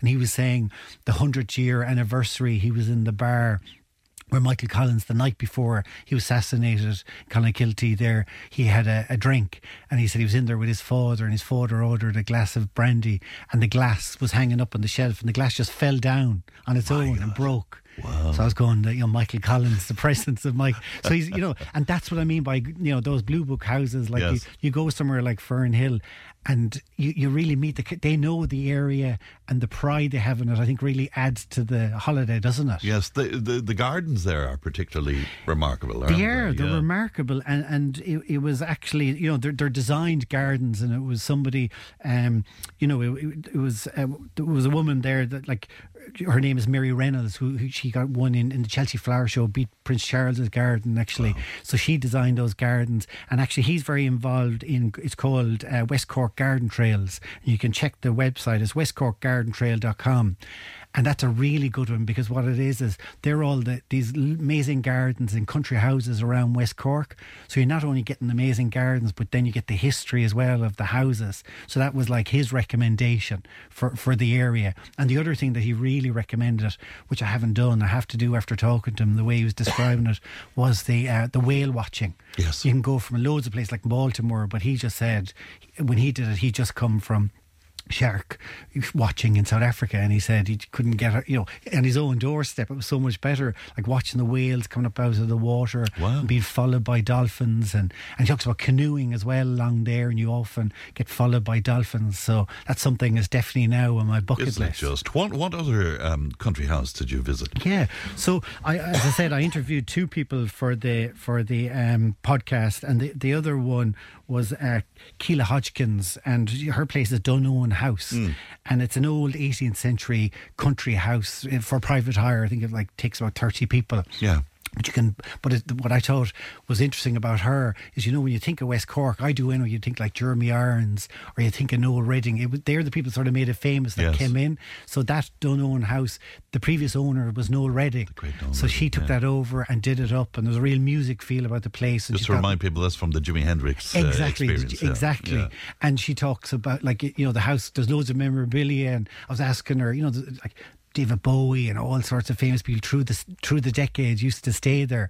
And I was, she was talking about Mick Jagger one day, like Mick Jagger's one of his first girlfriends, they have a child together. I can't think of her name now, but she just knocked at the house to have a look around, and she wrote a book about her life with Mick Jagger after staying there with Noel Redding. Wow. She had promised him, so that place oozes history. And it kind of that like Keela came from Dublin and just fell in love with this place and moved to West Cork. So, and that seems to be the case for so many people. It's very special. What is it about West Cork that has that arty set and that sort of bohemian set? Well, there? I think that, I would go with Noel Redding and Jeremy Irons and people like that. Yeah. They were a huge influence, because then they brought other people. Yes. And then came with that, for instance, like Keela would go, her favourite restaurant in the whole world, she would say, is a place called Dedi, which is in Baltimore, and it's a Michelin-starred restaurant, but the owner is Turkish. So it's Turkish-style food, but using West Cork Irish produce, and she would say it's a destination place on its own. And there's another one, say, in Ballydehob called Chestnut, which is Michelin-starred as well. So it's sort of that international crowd, and then you've got the food. And then she said, like, even the markets, like in West Cork, like Skibbereen, she would really recommend. But it's not like an artisan market. That's very much an old farmer's market with amazing local produce. So she would really recommend that as well. And you'd never know who you'd bump into along the way, I suppose, as well. Yeah. You mentioned several things to do in the area as well, the Michael Collins tour as well. Yeah, and there's so much to do around there. I mean, even they talked about like the Clonakilty Distillers, which is an amazing building in the centre of town. And obviously, we all know about Clonakilty pudding, but they've got a great little centre there, and the Michael Collins House in Clonakilty, but all throughout West Cork. I mean, there are some amazing places to go, like even the drive, say, from Clonakilty down to Glendore is amazing, and Lochine. Yeah. Another thing that both of those independently mentioned was Lochine, the effervescence in the water during the summertime. It's a bit like, like in Fiji or like in Avatar, that glowing water. So both of them at night time you can canoe, and you put the canoe into the water, and at trail, efflorescence glowing in the water. And I've been there swimming during the day, and there's something very magical about that lake. So, little places like that, or even Union Hall, we think about fishing, but there's some great old fish restaurants there, and, in Glendore and all along the coast. I always love Skull as well. Skull exactly. Great Skull, area. exactly. Yeah. I always think of that as the real international. And then, as they talk, the other thing is the islands, there's so many islands off it, and Cape Clear and places like that are really magical. It's a very particular climate as well, isn't it? Exactly. It's a tropical climate. Yeah. And, the very famous one, it's around that area, that's why those gardens are so famous, because they have tropical plants and gardens around, around the whole area. So, it's very, very special, I have to say, very good the whole area. So when can we hear the podcast? So the From podcast tomorrow, is it? Yeah, exactly. The podcast will be out tomorrow, and it's on all podcasting platforms, and then next week I have my last one of the year. I'm going to be doing one on Clare, kind of set that for last, because I'm originally from Ennis, right. So I did all about Clare and East Clare, and again talking about the history, and I recorded both of those in the last 2 weeks. So the thing that I really noticed is talking to people about West Cork and also about Clare is the deep love the people in these areas. That's what makes Ireland so special. I would hope now in the podcast. What do you mean, tomorrow, this sense of place, is it? And it's love just of place. Unbelievable. The pride that people have in their place. Yeah. Both of them were going, the Clare people were saying that Clare was the best place in the world, and the people of West Cork. But that's what I love about, yes, of course, so even just listening to that, that's what I think is special about Ireland, isn't it? Absolutely, yeah, for sure. Any plans just to look more long term? Any plans for next year that we should know about for Travel Tales with Fergal? Well, actually, just one other thing that I would mention, actually, just recommendations, is just a couple of things, is like travel books. I'm always listening to travel books, and there's one called the Downhill Walking Club with Dom Jowley, who's a comedian. And that's, if people are I've talked here about walking and stuff before, but if you were looking for a travel book to get, that's one that I would really recommend. And another one is called Adriatic, which is all about the Adriatic region. Can't think of the name of the author, but if you just look up, it's just out. But that's an amazing one, talking about all the countries along the Adriatic, and it gives the history of the countries, and just amazing. I got really into that area when I was in Thessaloniki during the summer, so that's an area I really want to visit. Great, isn't it? All sounds wonderful, and great adventure and all of that. Fergal, it's always a pleasure. Thanks very much indeed. That's Fergal O'Keefe of Travel Tales with Fergal. That's it from me. Emma, producer Ali, looks after content, and Stephen is on the way. I'll talk to you tomorrow. Bye-bye. Tip Today with Fran Curry. With Slattery's Garage, Puckane. You can't beat experience. With over 50 years maintaining Peugeot cars and vans, we like to call ourselves the experts. Call Slattery's Garage for a free vehicle health check today. 067 24111 or slatterysgarage.ie.